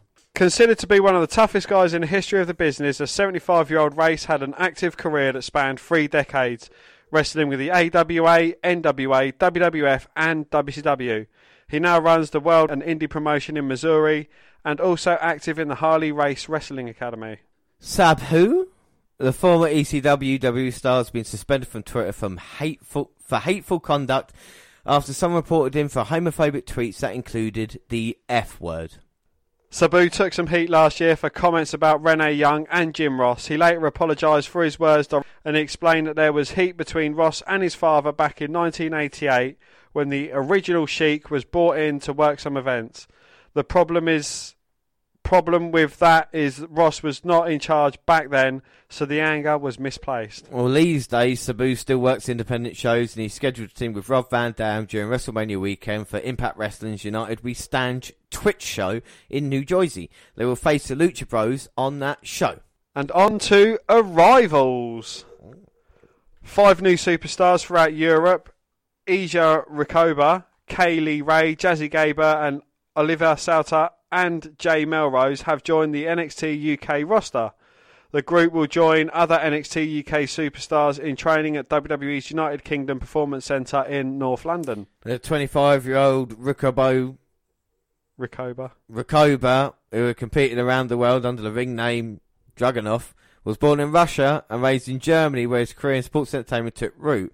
Often described as invincible, he's feared for his unbridled intensity inside the ring. He turned heads at the WWE Triad in Cologne last November. Well, Ray and Gaber, both of whom competed in the inaugural Mae Young Classic in 2017, were introduced as incoming NXT UK competitors while they were still sitting ringside at TakeOver Blackpool in January. Hailing from Glasgow, Scotland, the 5'8" Ray has racked up numerous championship reigns over a 10-free stints at Insane Championship Wrestling's women's title holder. Known for throwing caution to the wind, the Scottish Daredevil recently appeared on NXT UK on WWE Network, promised to go straight to the top of the women's division. She was also the first ever World of Sport women's champion when that series took place, so obviously she's left there as well. Well, Gaber made an unforgettable impression during her Mae Young Classic appearance in 2017, leaving onlookers in awe of her incredible power. Widely regarded as one of the strongest women in sports entertainment, the burly Berliner stands at 6'1" and has won wrestling titles in Germany, Japan and Switzerland. 24-year-old was a soccer standout for training for the ring, fast-moving and hard-hitting, sort of wrestled throughout Europe under the professional name of Oliver Carter. And like the other fella, he attended last year's tryout in Cologne. NXT UK fans, meanwhile, have already grown familiar with Primate Jay Melrose, the 8-mask-wearing superstar who debuted on the brand in December. Hailing from Newcastle, England, the 220-pound Melrose served in the British Army for 6 years, including as a member of the British Household Cavalry, which provides direct protection for the royal family. Yes. We'll move on to deaths, and WWE saddened to learn that WWE legend King Kong Bundy has passed away at the age of 61. Bundy was appropriately called a walking condominium, standing at an impressive 6'4" and weighing 458 pounds. The sight of Bundy stepping between the ropes was intimidating enough, but this crushing offense proved that he was every bit as destructive as advertised. In fact, Bundy was so powerful that he demanded referees count to 5, which showed that there was no way they were getting up. The Atlantic City native broke into WWE in the 1980s, dominating at the first WrestleMania and memorably challenging Hulk Hogan for the WWE Championship inside a steel cage at WrestleMania 2. Well, although Bundy left WWF in the late 80s to return to 1994 as part of the $1 Million Corporation, once again destroying rivals with the Avalanche Splash and proving that he's one of the greatest and most eye-catching big men to let set of boots. The WNR extends its condolences to Bundy's family, friends and fans. Can I just say as well, he's one of the few guys, before we move on with this, to main event at WrestleMania, in WrestleMania 2 to main event with Hogan, and the following year he was involved in the 6-man tag team match for Hillbilly Jim with the 4 little guys. Yeah. You think about that, you drop off from being a main event to that. And he's one of the few guys, WrestleMania match with The Undertaker at WrestleMania 11, which is probably one of the worst matches Undertaker put away with chokeslam. But I do remember King Kong Bundy as a kind of real 80s, like you said, 80s/90s guy. And even when he went to WWF in 1994, he's still like 37, 38, even though he looked about 60. News of the death of the wrestler whose real name was Christopher Pallies was shared on Facebook by his longtime friend David Herro. Miss Herro wrote, "Today we lost a legend and a man I consider family. Rest in peace, Chris. We love you." Authorities have not yet revealed the cause of the famous wrestler's death, and the wrestling industry and fans have shared their memories of the wrestler, calling him a hero and an icon. Yeah, and here in the news, King Kong Bundy's passed away, another icon of the golden era. Rest in peace, big man. Well, the company once called the wrestler one of the most greatest and eye-catching big men to lace up a set of boots, and offered its condolences to the Bundy family. The King Kong Bundy character was developed by Mr. Pallies on the New Jersey wrestling scene, where he capitalised on his immense size. According to his official W profile, he weighed more than 458 pounds, or 208 kilos, and he made his WWE debut in 1981. And Hogan expressed his sadness at the death of the former rival, saying he was overwhelmed by the news. Yes, he said, "Overwhelmed by King Kong Bundy's passing. Only great memories. R.I.P. big man. Until we meet again." And also the Iron Sheik took to Twitter as well. He said, "Goodbye, big man," of the wrestler. So King Kong Bundy, you will be missed. Well, WWE officially announced Thursday that WrestleMania 36 will be held at the Raymond James Stadium in Tampa, Florida in April 2020. As part of the announcement, WWE held a press conference Thursday to introduce the upcoming host city. Yeah, it features speeches from current WWE superstars Roman Reigns, Charlotte Flair and Titus O'Neil, who was only there because it was his hometown, as well as WWE executives and on-screen performers Triple H and Stephanie McMahon. The press conference was also kicked off by WWE Hall of Famer and Tampa native Hulk Hogan, who discussed the importance of WrestleMania taking place in his hometown. And while WrestleMania has been held in the state of Florida on 3 occasions already, next year marks the first time the Showcase of the Immortals will emanate from Tampa. As seen in the following tweet, the WrestleMania 36 logo is reminiscent of the NFL Tampa Bay Buccaneers logo, which is fitting since Raymond James Stadium is home to the Bucs. WrestleMania 36 will represent a significant departure from WrestleMania 35 in terms of climate, as this year's WrestleMania will be held next month at the MetLife Stadium in East Rutherford, New Jersey for the second time. Holding WrestleMania at outdoor venues has become commonplace in recent years, just once in the first 23 years of the event's existence. When was that, James? That was your favourite WrestleMania of all time, WrestleMania 9, wasn't it? Yes, Caesars Palace in Las Vegas. With Raymond James Stadium hosting next year, WrestleMania will have taken place outdoors in 6 of the past 9 years. And WrestleMania was last held in Florida on April 2nd, 2017 from the Camping World Stadium in Orlando. It previously took place at Sun Life Stadium in Miami Gardens in 2012 and the Florida Citrus Bowl in Orlando in 2008. In addition to hosting WrestleMania, Raymond James has been home to several other significant sports and entertainment events over the years. Most notably, the Super Bowl has occurred at Raymond James Stadium twice, and it will host the big game again in 2021. Well, Raymond James Stadium offers some unique features that could help WrestleMania 36 stand out from previous editions of the event. Chief among them is the Buck Signature pirate ship. Well, during Buccaneers games, cannons are fired from the ship every time Tampa Bay scores. The cannons could be incorporated into the opening of WrestleMania 36 as well as some as a wrestler's entrance. Yeah, I mean, also, if the Pirate Princess Kairi Sane is called up to the main roster for NXT, she has the potential to have one of the most epic entrances in WrestleMania history thanks to that ship. Well, with many of the WWE wrestlers living in Tampa and the WWE Performance Center being just over an hour away in Orlando, WrestleMania 36 has the makings of a homecoming of sorts for WWE. Tampa is also a quality tourist location that figures to help ensure that WrestleMania 36 and all of its surrounding festivities are a rousing success for WWE next year. Well, at the press conference, WWE gave a list of do's and don'ts. And they said you can't use professional wrestler, you've got to use WWE Superstar. They don't want to be called Divas and Belt, but rather WWE Superstars and WWE Championship or title. And not the WWE, just WWE. And AJ Styles posted a picture on social media and it said, "This is the newest member of my family. Also, I've signed a new contract with the WWE." What a cute little guy, and it's a cute little puppy dog there. And it's good news that AJ has indeed signed the contract, Dan, isn't it? Yes, that is a very good news. And Sin Cara posted a very similar picture. This is the most recent member of my family, a picture of a cute dog. Also, I have not signed a new contract with the WWE. What a cute little guy. Yeah, so Sin Cara was that 3-year contract, which is a bit weird because they've not used him in some time. But with the AJ Styles things, it is very good news because there's a guy that, you know, would have been interested in AEW and other promotions around the world. And we've seen and we talked about him on a photo shoot, how good he is. And he definitely deserves another run. You know, even if it is lesser dates or whatever it is, I think Styles definitely deserves it if it means his career can go for like another 5 years as well. Absolutely. Chris Jericho had said recently as well that one of the reasons why he left WCW for WWE in 1999 is, well, there's 3 reasons really. One of them, they're not 3 reasons. There's 3 people who always want to work with. One was Shawn Michaels, one was Ricky Steamboat, and the other was Owen Hart. Never got a chance to work with him. But it's interesting, Jericho wanting to make the move to WWE, and that's what we're kind of seeing this moment in WWE versus WCW. Of course, Jericho's part of the AEW roster, and another man who potentially might become part of it. Good old JR. Yeah. And wasn't it when the rumours was first going round, Chris Jericho was a huge rumour, that was kind of confirmed, and JR was a huge rumour, and he kind of stated outright that, no, I'm not going to AEW. Yeah, just weeks after announcing his soon-be parting ways with WWE, wrestling legend Jim Ross has confirmed he is in talks with AEW. And he says, we're talking, I just haven't signed anything. My people and their people are doing their thing. So it sounds like JR's definitely going to be, I guess, the face of the commentary there in AEW, which will give it familiar feel to fans who like JR still, you know? It'll be all good.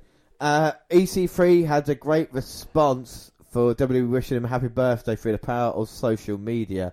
He took to his official Twitter account where he responded by stating, "Thanks, catering was delicious." You can see the tweet online, obviously, which I think is quite funny because most people, company don't know what the deal is. But one person stated that for some reason Vince McMahon is not too high on EC3 right now. Yes, after having a successful run in TNA wrestling, he made the jump to WWE, where he signed and was placed in NXT in January 2018. After several months working on the Yellow brand, in December, WWE officials made the call that it was the right time for him to be placed on the main roster by working on the flagship show of the company, Monday Night Raw. But ever since then, WWE hasn't done much with him. Instead, he's been used in backstage angles and working main event tapings, which is considered a lesser show than Raw or SmackDown. Ganderson, will they or won't they? Well, this is the thing. There was rumours that they rejected new contracts, and then they came out and said, don't believe everything you read on the internet. So we still don't know. Their contract expires in September. But I think Ganderson, the problem is they've been chronically underused, haven't they, in WWE? And, I mean, what do you want to happen to Ganderson? Would you want to see him signed, or do you want to see him go off and try something else? I would like to see them signed and actually do something with them. You know, make them worthwhile. They was good when they came in, then they turned into a joke with their fucking doctor gimmick with their fucking thing. I think they just need to be a serious threat, and they'll work. Both of them are very good workers. Yeah, I think without doubt, and I think it'd be interesting to see what happens in the future. And here's one for the Rosebuds. Raymond Leppen, aka former WWE superstar Adam Rose, has announced that he will not be taking any future wrestling bookings because he will be retiring after he fulfills his remaining commitments. The 39-year-old announced the news on his Instagram account. Well, Rose began his career on the South African independent scene. Not the South African independent. In the diplomatic community. Diplomatic community has just been revoked. Independent scene. Rose began his career on the South African independent scene in 1995. Can you say it without a South African accent? I don't think I can say South African. Rose began his career on the South African independent scene in 1995 as Z-Max. He was signed to a development deal with WWE in 2010 and wrestled as Leo Kruger, but was later replaced as Adam Rose in NXT. He made his debut on the main roster in 2014, but he left the company in 2016 due to personal issues. Initially, he said 2017 would be his last year in the wrestling business, but continued wrestling due to financial reasons. In January, Rose thanked fans helping to get sober and posted a photo of before and after. These days, he's looking pretty jacked, and Rose wrote on Twitter... Instagram. I want to announce my full-time retirement from the wonderful world of professional wrestling. It's been one hell of a ride. I will be fulfilling all dates currently booked, but will not be taking any more bookings going forward. Thank you to the fans who supported me, the promoters who booked me, all the good brothers and sisters who worked with me. Mainly thank you to the WWE for letting a 9-year-old South African boy live his dream. Many blessings, so much love to you all. Goodbye and thank you. Oh, so that's Adam Rose, bit of a shame. So no way, Jose, that's a sign of what's going to happen to you in a few years' time. We move on to Arrivals. And another top independent star is saying goodbye as he gets ready to move on to WWE. Former Major League Wrestling World Heavyweight Champion Shane Strickland said goodbye to the fans and the crew at Friday's Defy Wrestling show.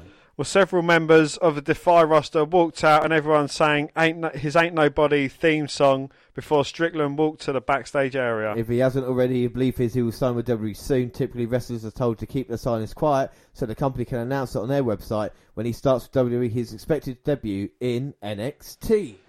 Well, WWE announced the signing of 3 new superstars to the WWE Performance Center on Monday in the form of Robbie E. Strauss, Stokely Hathaway and Cal Bloom. Well, Robbie E is perhaps the best known commodity of the wrestling fans because of his stint with Impact Wrestling. The 35-year-old New Jersey native was a long-term member of the Impact Wrestling roster from 2010 until his departure in 2017. He won the TNA TV and X Division Championships one time each. He's also a 2-time TNA World Tag Team Champion alongside Broman's partner Jesse Goddard. And additionally, he has some mainstream appeal as he appeared on season 25 of the popular reality series The Amazing Race alongside ex-girlfriend and former TNA Knockouts champion Brooke Tessmacher. Hathaway, somewhat of an unorthodox signing for WWE since he's primarily a manager rather than an in-ring performer. While Hathaway does wrestle occasionally, he has the ability to get physical when needed. His promo skills and the penchant for talking up a client are his greatest assets. They're on full display across the independent scene in companies known as Ring of Honor, Shikara, and Evolve. In Ring of Honor, Hathaway had a lengthy run as a manager for Moose, who is now a top star with Impact Wrestling. And Kevin Owens is among those who are excited to see Hathaway get a chance to shine on the biggest stage in wrestling. Yes, unlike E and Hathaway, Bloom has little experience in the wrestling business, although he is familiar with the professional wrestling world due to his upbringing. Yep, Bloom is the son of longtime wrestler Wayne Bloom, who teamed with Mike Enos in the AWA and WWE. From 91 to 93, Bloom went by Bo Beverly in WWE and was part of the tag team known as the Beverly Brothers, alongside Enos, Blake Beverly. Well, Bloom has yet to wrestle a match, but the 25-year-old is a potential blue-chip prospect. At 6'5" and 255 pounds, he played college football as a tight end at the UCF and was also named UCF's strongest player by virtue of bench pressing 500 pounds per WWE.com. Fucking hell. Well, Chelsea Green, the former Impact Wrestling and Tough Enough star who is now part of the W Performance Centre as one of the trainees, will be undergoing surgery after breaking her wrist during a match. Yes, Green wrestled Jessie Elaban in her first match at Full Sail University in a dark match during last night's NXT TV tapings in Winter Park, Florida, and that's where she suffered the injury. She noted on her social media that making a full debut at Full Sail was everything she imagined it would be, but of course, with this job comes occupational hazards. Unfortunately, I broke my wrist mid-match and will require surgery first thing tomorrow morning. Yeah. But she still won the match. Yeah, Green said that she's upset, angry, sore, and the whole situation sucks, but this was just this is a small bump in the road for the goals she set for 2019. Well, she signed a WWE deal 5 months ago and has not appeared on NXT television yet. Prior to joining WWE again, Green wrestled as Laurel Van Ness in Impact Wrestling. And we move on to deaths, and unfortunately Wally Yamaguchi's son has passed away. WWE issued the following statement on his passing. Yasuki Wally Yamaguchi passes away. WWE learned the death that Wally Yamaguchi, Japanese wrestling fixture and former Kaientai manager, has passed away at the age of 60. Although primarily known to WWE Universe as the villainous Yamaguchi's son during the late 90s, Yamaguchi was a key figure in Japanese sports entertainment during the 1980s, editing Gong magazine and working with various Japanese promotions as a referee and an agent. In addition to appearing on screen as Kaientai's manager, Yamaguchi also worked with its Japan liaison. His brother Shun Yamaguchi is a Japanese television announcer for WWE's pay-per-view broadcasts. WWE extends its condolences to Yamaguchi's family, friends. Hall of Fame. Now, can you dig that? Booker T and Stevie Ray, one of the most dominant tag teams in the 90s, steamrolling over competition in WCW to become tag team champions on 10 occasions. Now the brothers will be immortalised in sports entertainment history. Harlem Heat are the latest inductees into the WWE Hall of Fame class of 2019. They'll enter the fabled hall on the eve of WrestleMania 35, Saturday, April the 6th, at the Barclays Center in Brooklyn, New York. With this induction, Booker T will become a two-time WWE Hall of Fame inductee, joining Ric Flair and fellow 2019 inductee Shawn Michaels for Generation X. The news was first reported by USA Today. Bursting on the scene straight off the 110th Street in Harlem, New York, Booker T and Stevie Ray arrived in WCW in summer '93, bringing a streetwise, in-your-face attitude to the squared circle. They stared directly into camera on their way to the ring, warning fans at home that they were about to bust some heads when they stepped between the ropes. And bust heads they did. Yeah, Harlem Heat wasted no time mixing up with top stars of WCW like Sting, Ric Flair and British Bulldog, leaving joined forces with Sid and Vader to enter the unforgiving battleground known as War Games. It was when the brothers took on the managerial services of the 2006 Hall of Fame inductee Sensational Sherry that their stars began to shine. With Sister Sherry in their corner, it wasn't long before Harlem Heat captured their first WCW Tag Team Championship, defeating Stars and Stripes on WCW Saturday Night. Yeah, Booker T and Steve Ray brawled with the likes of the Steiner Brothers, Sting and Lex Luger, and the Nasty Boys on their way to 7 reigns as WCW Tag Team Champions. 1997, the two brothers went their separate ways, Stevie going on to become a trusted member of the infamous NWO, while Booker T became a breakout single star, capturing the WCW television title on several occasions. After nearly 2 years apart, Booker T and Steve Ray reunited and returned to a vastly different tag team landscape in WCW. However, Harlem Heat hadn't lost a step as they defeated the Jersey Triad to win their 8th WWE Tag Team titles at Road Wild 1999. Before the turn of the millennium, they added 2 more reigns as champions. Their incredible resume, setting a WCW record that would not be broken before the company was purchased by WWE in 2001. And though the brothers never competed as a team inside the WWE ring, there's no denying their pure dominance of tag team wrestling during the Monday Night War. That's why Harlem Heat has been inducted into the WWE Hall of Fame. Yes, don't miss Booker T and Stevie Ray take their place in the sports entertainment history during a 2019 WWE Hall of Fame induction ceremony on the eve of WrestleMania 35, Saturday, April the 6th at the Barclays Center in Brooklyn, and the WNR will have a live Hall of Fame special for the very first time. Well, WWE announced this year's Warrior Award recipient, and it will honour a long-time employee this year with the Warrior Award. The company announced that Sue Aitchison, who has worked for the company for 30 years at the corporate office, will be the recipient this year. The award will be presented by Dana Warrior. Aitchison's credit with spearheaded W's community outreach program with Make-A-Wish and other organisations to make a positive impact on children and their families around the world. This is a departure from what they've done in previous years, but this is more in line with what the Ultimate Warrior said he wanted when he talked about the Warrior Award during his Hall of Fame speech shortly before his passing in 2014. Warrior said that he wanted WWE to create an award to honour those who work behind the scenes. Wow. Well, Dead Man Cometh. While it's unclear if The Undertaker will make his presence felt at WrestleMania 35 in April, he is reportedly scheduled for a major WWE show in May. Major WWE show in May. According to sources, The Undertaker will take part in the next show in Saudi Arabia on May 3rd. Taker competed in just 4 matches in 2018 and 2 of them occurred in Saudi Arabia. He faced Rusev in a casket match at the Greatest Royal Rumble in 2018 and later teamed with Kane against Triple H and Shawn Michaels at Crown Jewel in November. Well, Saudi Arabia is the biggest money draw of the year, and at last year's WrestleMania, The Undertaker answered the challenge from John Cena and defeated him in what was essentially a squash match. Cena had been calling out the Phenom for weeks leading up to WrestleMania, but it wasn't until Taker showed up that it became clear he would wrestle. The Undertaker is synonymous with WrestleMania primarily because of his 21-0 undefeated streak from 91 to 2013, even since losing to Brock Lesnar at WrestleMania 30 in 2014, though Taker has competed at every WrestleMania. Well, in fact, The Undertaker has not missed a WrestleMania since WrestleMania 2000, meaning he has performed at 18 in a row. At 53 years of age, it is possible that WWE or The Undertaker have decided now it is time to end that impressive streak.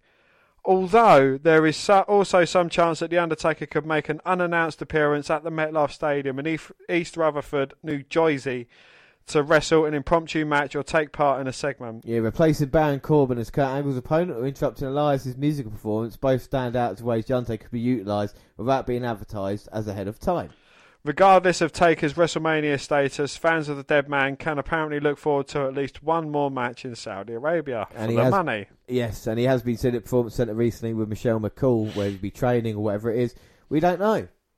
New home, yeah. WWE will be moving away from Titan Towers as it will be relocating its corporate headquarters to a new office complex located at 677 Washington Boulevard in Stamford, Connecticut.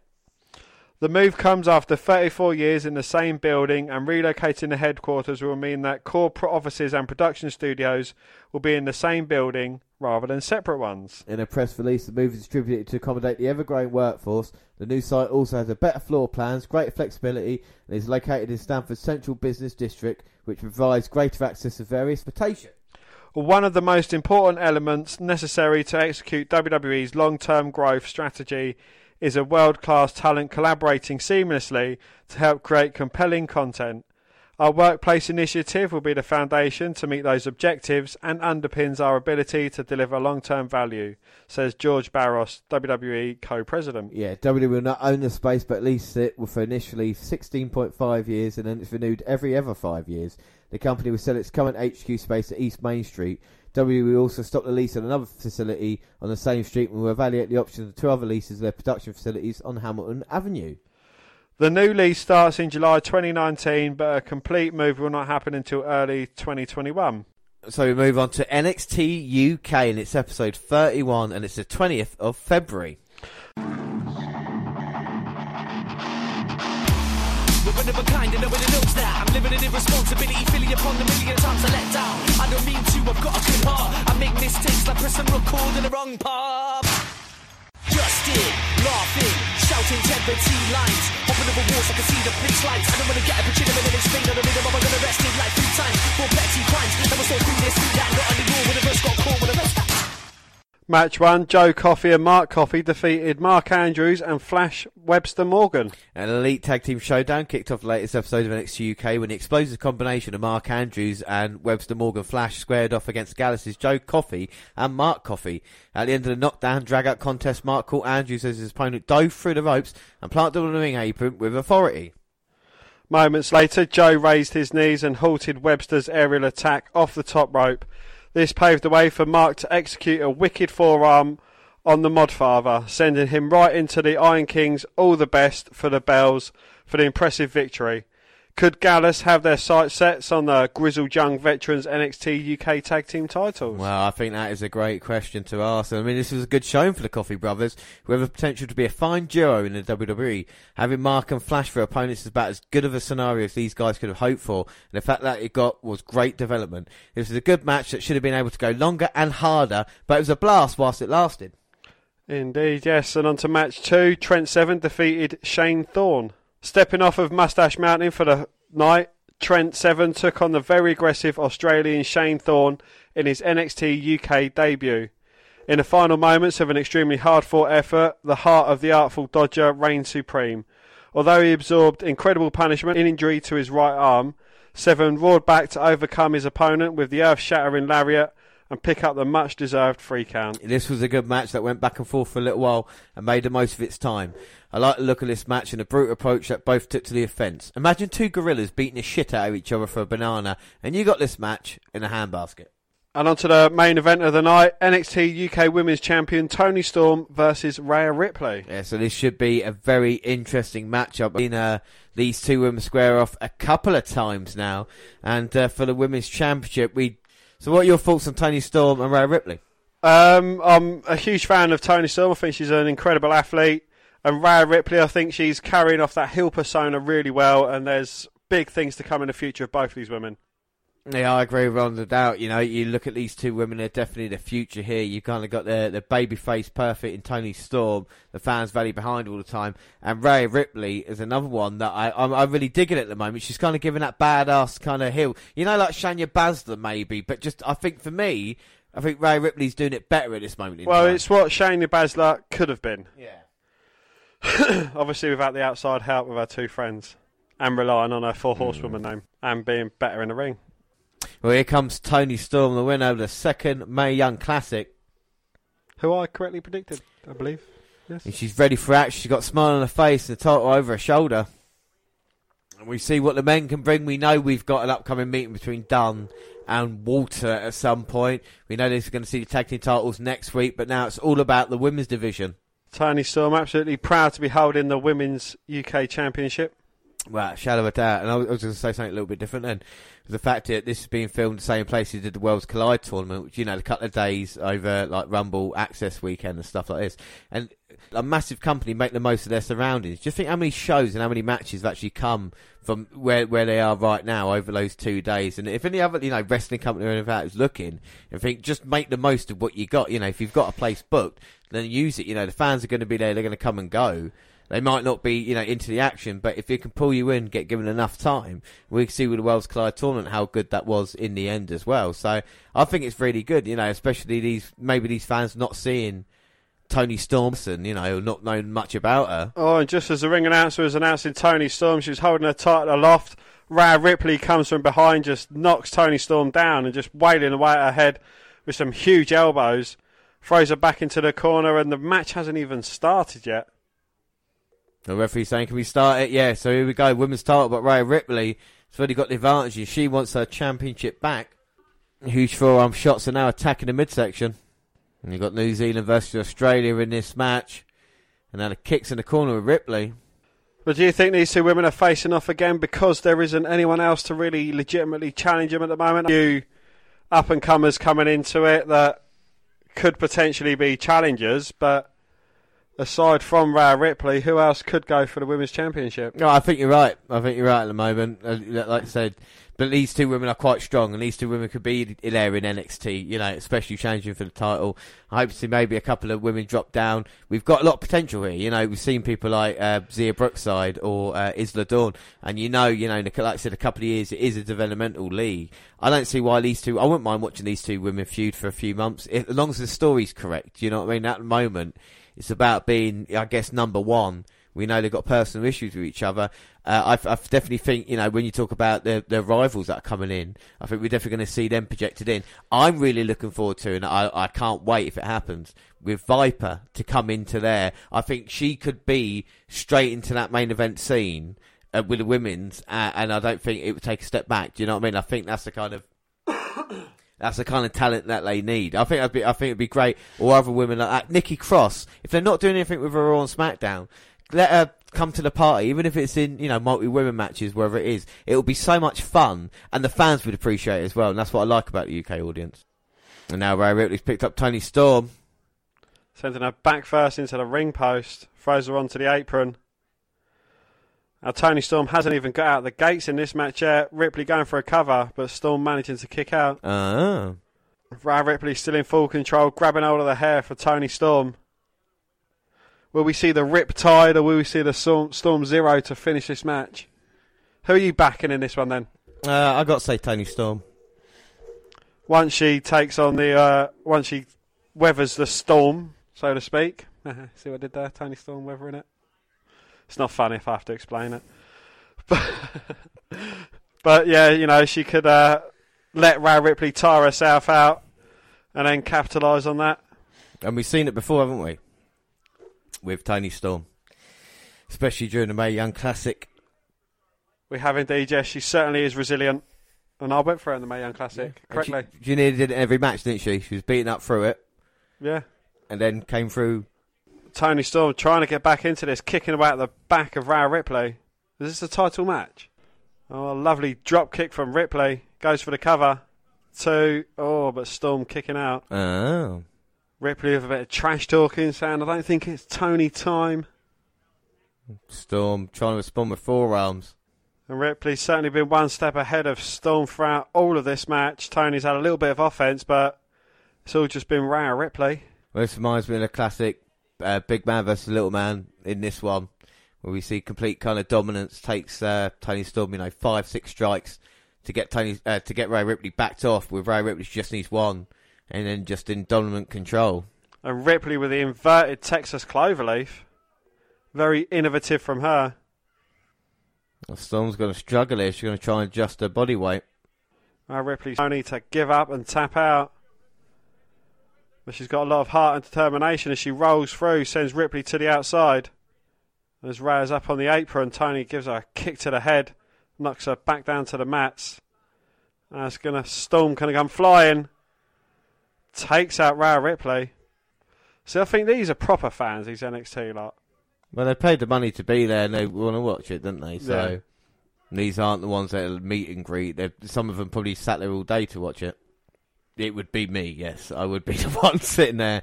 My first WrestleMania would probably be sitting at one of these for 2 days. And now Toni Storm with a hip attack. German suplex pin. Oh, only a 2 count though. 2. Toni needs to stay on Ripley though, because you can't give her a second to breathe. That's the thing. She's, mouthy and edgy, but she does back up Rhea Ripley. But now it might be time. Toni looking for Storm Zero, but Ripley turns out of it. A few elbows to the chest and a lariat as well. That might knock Toni Storm. Rhea Ripley's still got hold of her. Dragging a limp Toni Storm round, holding her by a wrist. Toni ducks the clothesline attempt. Backstabber. And now both women kneeling down, elbowing each other, make their way up to a vertical base. And tap a hand. As I say that, Ripley though, slap round her face. Ripley looking to run the ropes. Storm catches her with a forearm. And a Rhea with a jumping kick to the chest. Toni ducks a clothesline attempt and a huge headbutt. Drops Ripley to the mat. Goes for a cover. Oh, but Rhea managing to kick out. Oh. Well, a true war of attrition, either women. Climbs up to the top turnbuckle, but Ripley's recovered in time. Crutches her on the top. I think that hurts men more than it does. We're going to be effective. And Toni Storm headbutting again, Rhea Ripley. Now she's on top. Calls Ripley in. Oh, and she responds with a step-up kick to the head. And Ripley means business. Going all the way up top to meet Toni Storm. Superplex off the second rope. Goes for a cover. 1, 2. Oh, no. Only a 2 count. 2. Now Ripley's not happy. Now kicking away at Toni Storm. Scoop slam in the corner. And just stomping away. And Storm get caught with a huge chop in the corner by Ripley.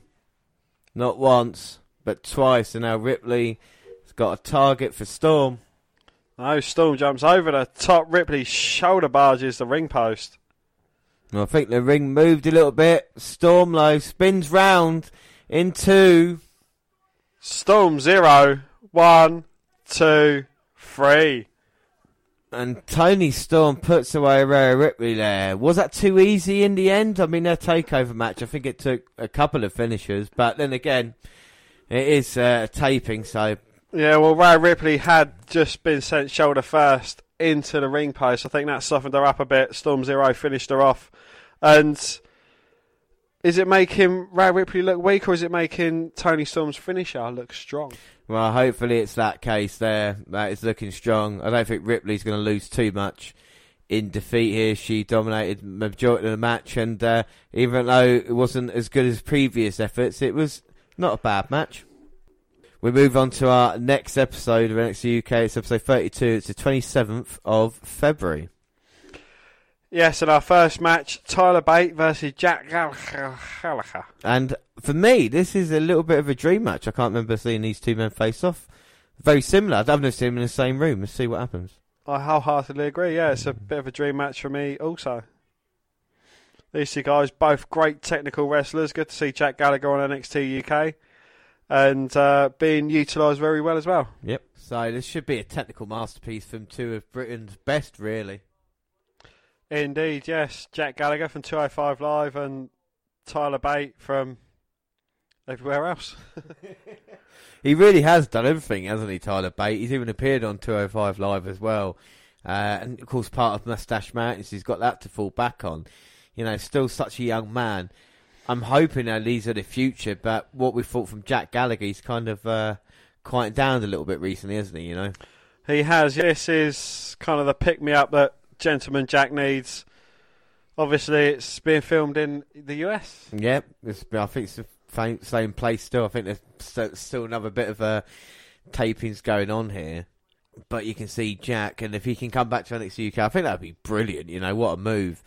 And then he can work his way through the roster. We see it with Noam Dar recently, and I think Gallagher would be another great guy. Indeed, yes, he surprised us both through the UK Championship tournament. We was both very, very impressed with not just his technical ability, but just his mannerisms, his wrestling skill, everything about him was very impressive. Also made an appearance in the Royal Rumble as well. Got eliminated by Mark Henry. Yeah, brilliant. Did he have the umbrella there as well? He did, yes. He done Singing in the Rain to Chris Jericho. And then got thrown out by Mark Henry whilst keeping his brolly aloft. That's brilliant. So, I mean, you know, Jack Gallagher, he turned heel, didn't he? And he kind of gone a little bit quieter, but I think he's got a lot of personality about him. We've talked about that a lot. And I think these two men can go far. I mean, look at this at the moment. It is a technical masterclass between these two guys, and you wouldn't expect anything less. No, it's like a head scissors by Jackie Boy, and he's got all the bait. Now Tyler's got to try and find a way out of this, and this is proper old school British style wrestling. We talk about the difference between American and British. These two guys. Tyler Bate with a headstand, managing to get out of it. But Gallagher straight back onto it, counters back into the head scissors with the legs. And now grabbing the leg of Bate and extended him there as well. Oh, very innovative from Tyler Bate, bridging out of it, springing across and just bouncing out. Gallagher a lesson or two about the British style wrestling. But now look at Jack just on the ground as well. He's saying to Bate, go on, you try and grab my leg, you try and do something with this. Well, Bate takes the bait and Gallagher grabs hold of the leg. He's got a heel hook in. Well, that's fantastic. We say Tyler Bate, so technical, but Jack at the moment, literally tying him up in knots. And this is the Jack Gallagher that we was wanting to see live. Well, he's definitely got the talent there, we can see it in the early going. Tyler Bate looking to reach the arm round, but Gallagher had that scouted. Wrist lock, but Gallagher picks him up. Tyler Bate, though, with the arm drag takedown, rolls him through. He's turned it, and this could cause Jack some pain. But he's just taking his time, trying to fight his way through it. Hammerlock him with the legs. Both his arms free to manipulate the elbow into the ribs. Who was the wrestler that used to go up into the mushroom? And then whatever way you attack it, like he'd be on his back, legs like that. I think it might have been in the British Wrestling World of Sport special that I watched years and years ago when Fit Finlay and... honestly, I would have to look it up. But he used to get into it, and whatever way you tried to attack it, he'd be able to tie you up in knots from that. Absolutely fucking brilliant. And it's showing what these two guys could do as well. And they're looking at that, those sorts of videos and learning from that and trying to apply it and trying to teach a new audience. These guys have probably not this before. Yeah, they're used to all the flippy stuff and all the big power moves from the big dogs. But seeing this kind of thing, a lot of them are looking at their phones at the moment, which I find irritating. This is, it's really fascinating stuff, just wrestling, counter-wrestling, counter-holds, and, even up into the surfboard. But I think the British fans do, we appreciate stories, but told in different ways. It doesn't have to be the same thing all the time. That's not knock at NXT or anything like that. It's just like, there are other ways of doing it, and these two guys at the moment are putting on a technical masterclass. Yeah, without a shadow of a doubt. And it's not necessarily inflicting too much pain to your opponent. In other ways, it's wearing down certain body parts and, just making your opponent look stupid, so to speak. You've got to be wary of what you're doing as well. And if you make a mistake, it seems in this one here, is that you're going to be doomed. You're going to be caught there for quite a while. You see these two men, it's kind of cagey. If it's catch as catch can, it's perfectly, it's stated there. So move to counter to move. And, you occasionally get the hard style thrown in there as well. And as you say, that forearm across the nose, William Regal would be pleased watching that. Oh, triple threat match, throw Pete Dunne into the mix as well. Yeah.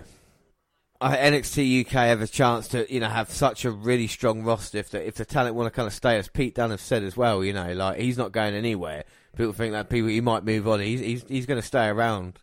They want to build this brand up, and these two guys can be, the future. We've talked about how great Tyler Bate is, but if Jack Gallagher can deliver these type of performances... Would you take Jack Gallagher from 205 Live? No doubt, in a heartbeat. Yeah. I'd take him away for Gulak, take him away for all the teaming, focus on the character. Even turning him face and just having him, kind of that'd be enjoyable there. Imagine matches against people like Ligero or stuff like that. You could definitely work, Flash Morgan Webster. Flash Morgan. Flash Morgan Webster. Yeah, I keep saying it right. And now Bates got Jack's arm. Look at the power picking him up. Must be at least, At least 9 foot in the air. Gallagher on the shoulders, got the aeroplane spin going. No, the knee's giving out on it. And Jack Gallagher goes straight back to that. And that is a beautiful submission there by Jack. Bate couldn't carry the weight. It's one of his signature moves, as it was. I think, Tyler Bate hasn't really had a technical wrestling match for a while. He's normally used to springing off the ropes and kind of making his opponent look stupid, but not so much being made to look stupid himself. Yeah, and that was great then, where Bates stretched for the bottom rope and Jack just caught the arm. But Tyler managing to get to the bottom rope. Jack's going to use all of the 5 count he can before he has to break it. And that's another thing about Gallagher, that, beyond his years, just He's not quick. We talk about Humberto Carrillo, making his debut and being too quick on 205 Live. And Gallagher just seems to be beyond the edge. They seem to be not taking it nice and slow, making sure there's no mistakes. I think seems to be spot on at the moment with this. Oh, and you know, between these two guys, they've been trained so well that it will be spot on. Yeah. I mean, just rolling between the pinning combinations as well. Absolutely seamless. Just rolling about. Oh, come on. How are you not liking it? The referee can't even get there to count the ones. He's just crawling around the mat looking stupid. Oh, my word. Slowing down, though, but no. Oh, no. Speeding up again, taking out the referee. Get out of the way, ref. Both men getting dizzy. Tyler Bate, though, with a 2 count. And the fans are appreciating what they're seeing, and I'm happy with that. There we go. Oh, Bate rolling them up. And he got him. A shocking victory. Rolls up Jack out the blue. But I could have seen this fight go on for an hour. Oh, without a doubt. I mean, these two men gelled so well, and it's good that Gallagher didn't go down in the kind of, you know what I mean, with the Tyler driver, and it was actually kind of like out of nowhere, so you could have a rematch, and yes, please, and that's it a little bit longer. What's going to happen now, though? Will there be a show of respect between the two men? I think they both deserve the respect. Oh, Bates celebrating there. And what a great match. Absolutely perfect, yeah.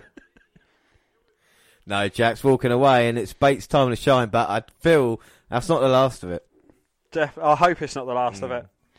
But Jordan Devlin attacked Travis Banks centre, and in the ongoing volatile war between Banks and Devlin, the Irish ace made good on his recent threats to the Kiwi buzzsaw when he pulled him off the ring apron during an in-ring drill at the UK Performance Centre, igniting an out-of-control brawl between the two competitors that eventually led to the announcement of the NXT UK's first ever Falls Count Anywhere match for next week. But up next, it's Kassius Ohno, and yes, it's great to see Kassius, but unfortunately for him, his chest. And he's going to have to go against this man.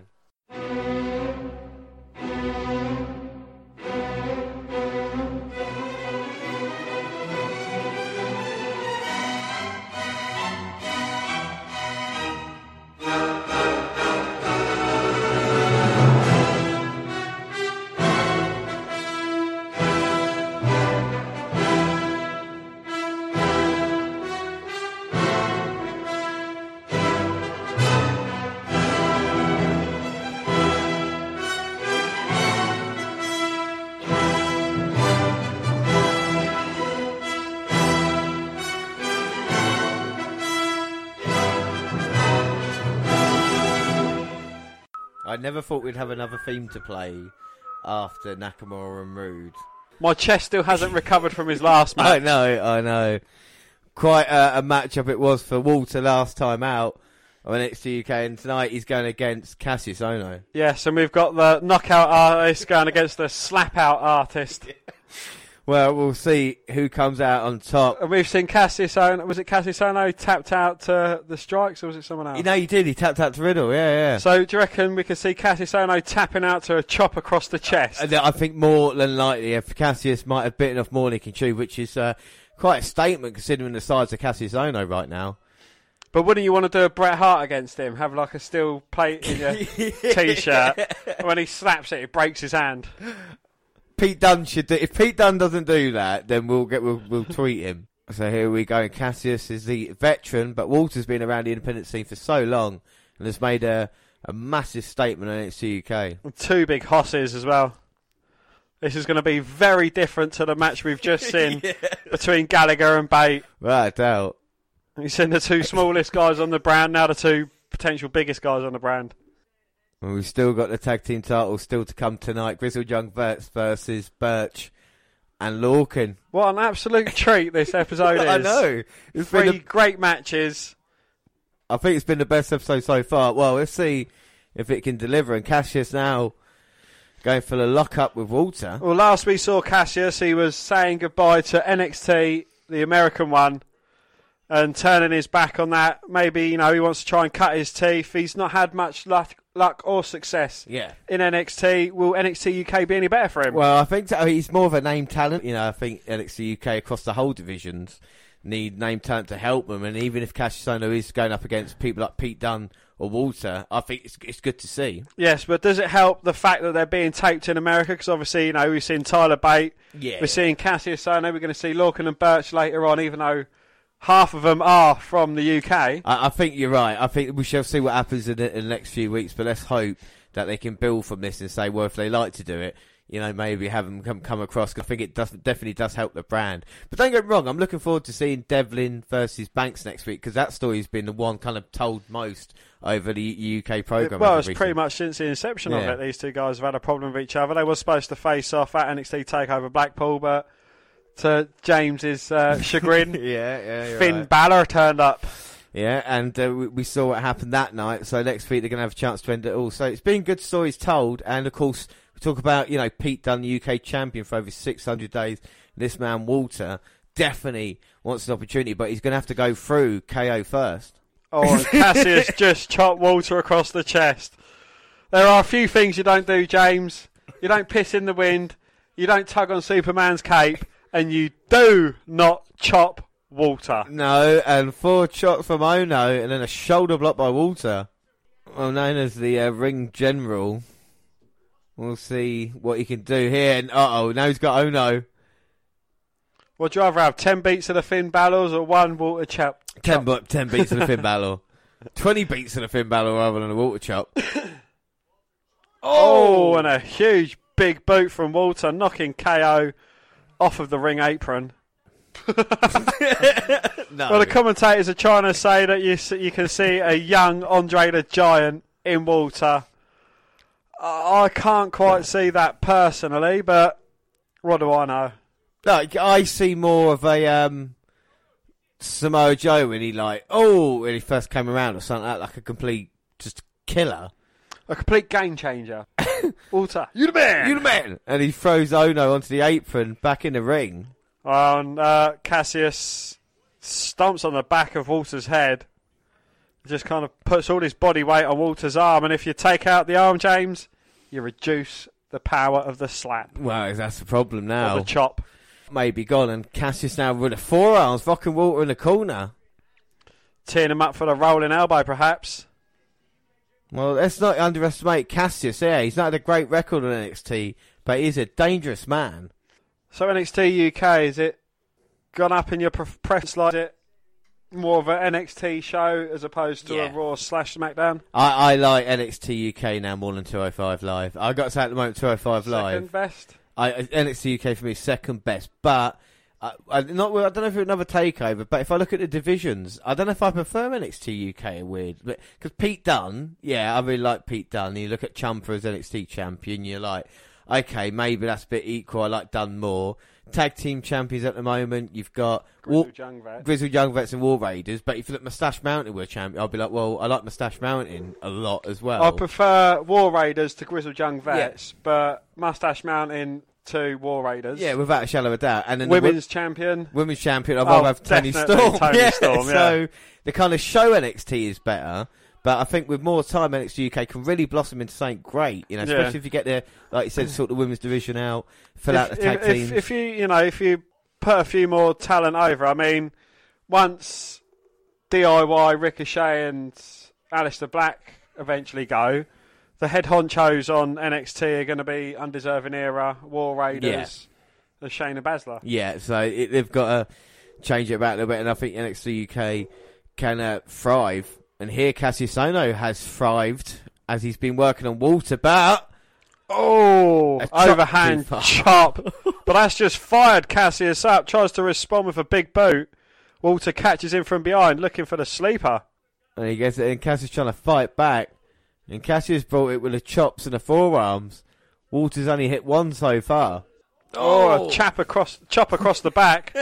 They've recycled the Goldberg chant and putting it to Walter now. Oh my God, and I can definitely see that. Boot to the face. That was a hell of a kick. And there it comes. Running senton there across the chest of Kassius. Goes for the cover, but only a 2 count. 2, and credit to Ohno there to get up.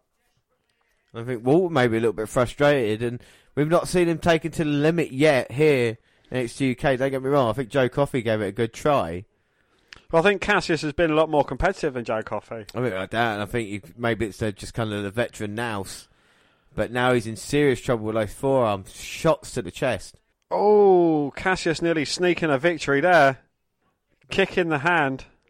Went for the rolling elbow, got caught with a boot to the face. And Kassius just punching the arm of Walter. Oh! And a running elbow to the side of the head. God, these two men just bringing it here. You can hear the impact. And it is definitely showing two sides of the brand as well. Like, you know, with a match previously and this one. Without doubt, you wouldn't be, you couldn't tell what brands they would come from. If you just showed someone these two matches, but they're completely different companies, aren't they? No, same guys. Well, Kassius Ohno going up top. What's he looking for? Oh, looking for a moonsault, but Walter moving out of the way. A running seated drop kick. Oh my God! And now he's got Kassius. Oh, powerbomb. Rolls through the cover. 2, 3. Oh my God! Well, Kassius couldn't survive, and Walter brings it, and you know, powerbomb. You might say, oh, it's not a really strong finish, but I think when it applied by Walter, because he does the little things so well, you know, bringing it back to the old style. He's only got like the sleeper he tried, couple of chops, couple of punches. Yeah, brings more impact. But you take that running seated drop kick, you've just kicked all the air out of their lungs. And then just smash them down back first onto the mat. You know, it's bang, bang, front, back. He's fucked. And the thing is, you can feel like he could hit maybe 5 or 6 moves that could put you away as well. That's what you say when you look at Walter right now. But another great match, you know, on NXT UK. Absolutely brilliant. Yeah, you know, it is a completely different storytelling side to what we've seen, but still told the great story. You know, you've got the grizzled vet, as the grizzled young vets come onto the screen.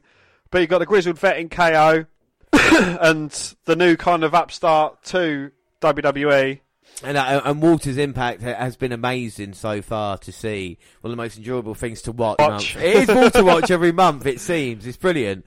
And we'll see what happens with the NXT UK Championship. But we know what's happening next for the NXT Tag Team Championship, because they are on the line. Well, James, grit your teeth. That's GYT.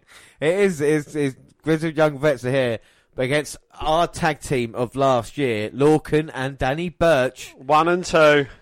Okay, so that is it now for the WNR podcast, and we're going to leave it there after NXT UK free. And on our next episode, we'll bring you episode of NXT UK and, of course, NXT Update. But before we go, don't forget to follow us on Twitter at WWE Network Review or at Vince McDan WWE. I'm at J_Rollins across all the Google platforms, WWE Network Review on Google+. Send us an email at www.podcast@gmail.com.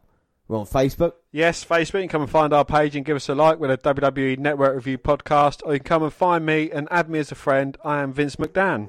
Subscribe to our YouTube channel, WWE Net Review Podcast, where the podcasts go up on YouTube. They do other places like SoundCloud. On your phone. We're also on Spreaker Radio. We've got a live weekend coming up, and Stitcher Radio and iTunes, where you can download, subscribe, rate and review there. But that is it. Like I say, on Wednesday we'll have the WNR209 Part 2. But until then, I've been James Rowlands, and as always I was joined by Dan White. Thanks for listening, everybody, and bye. Bye.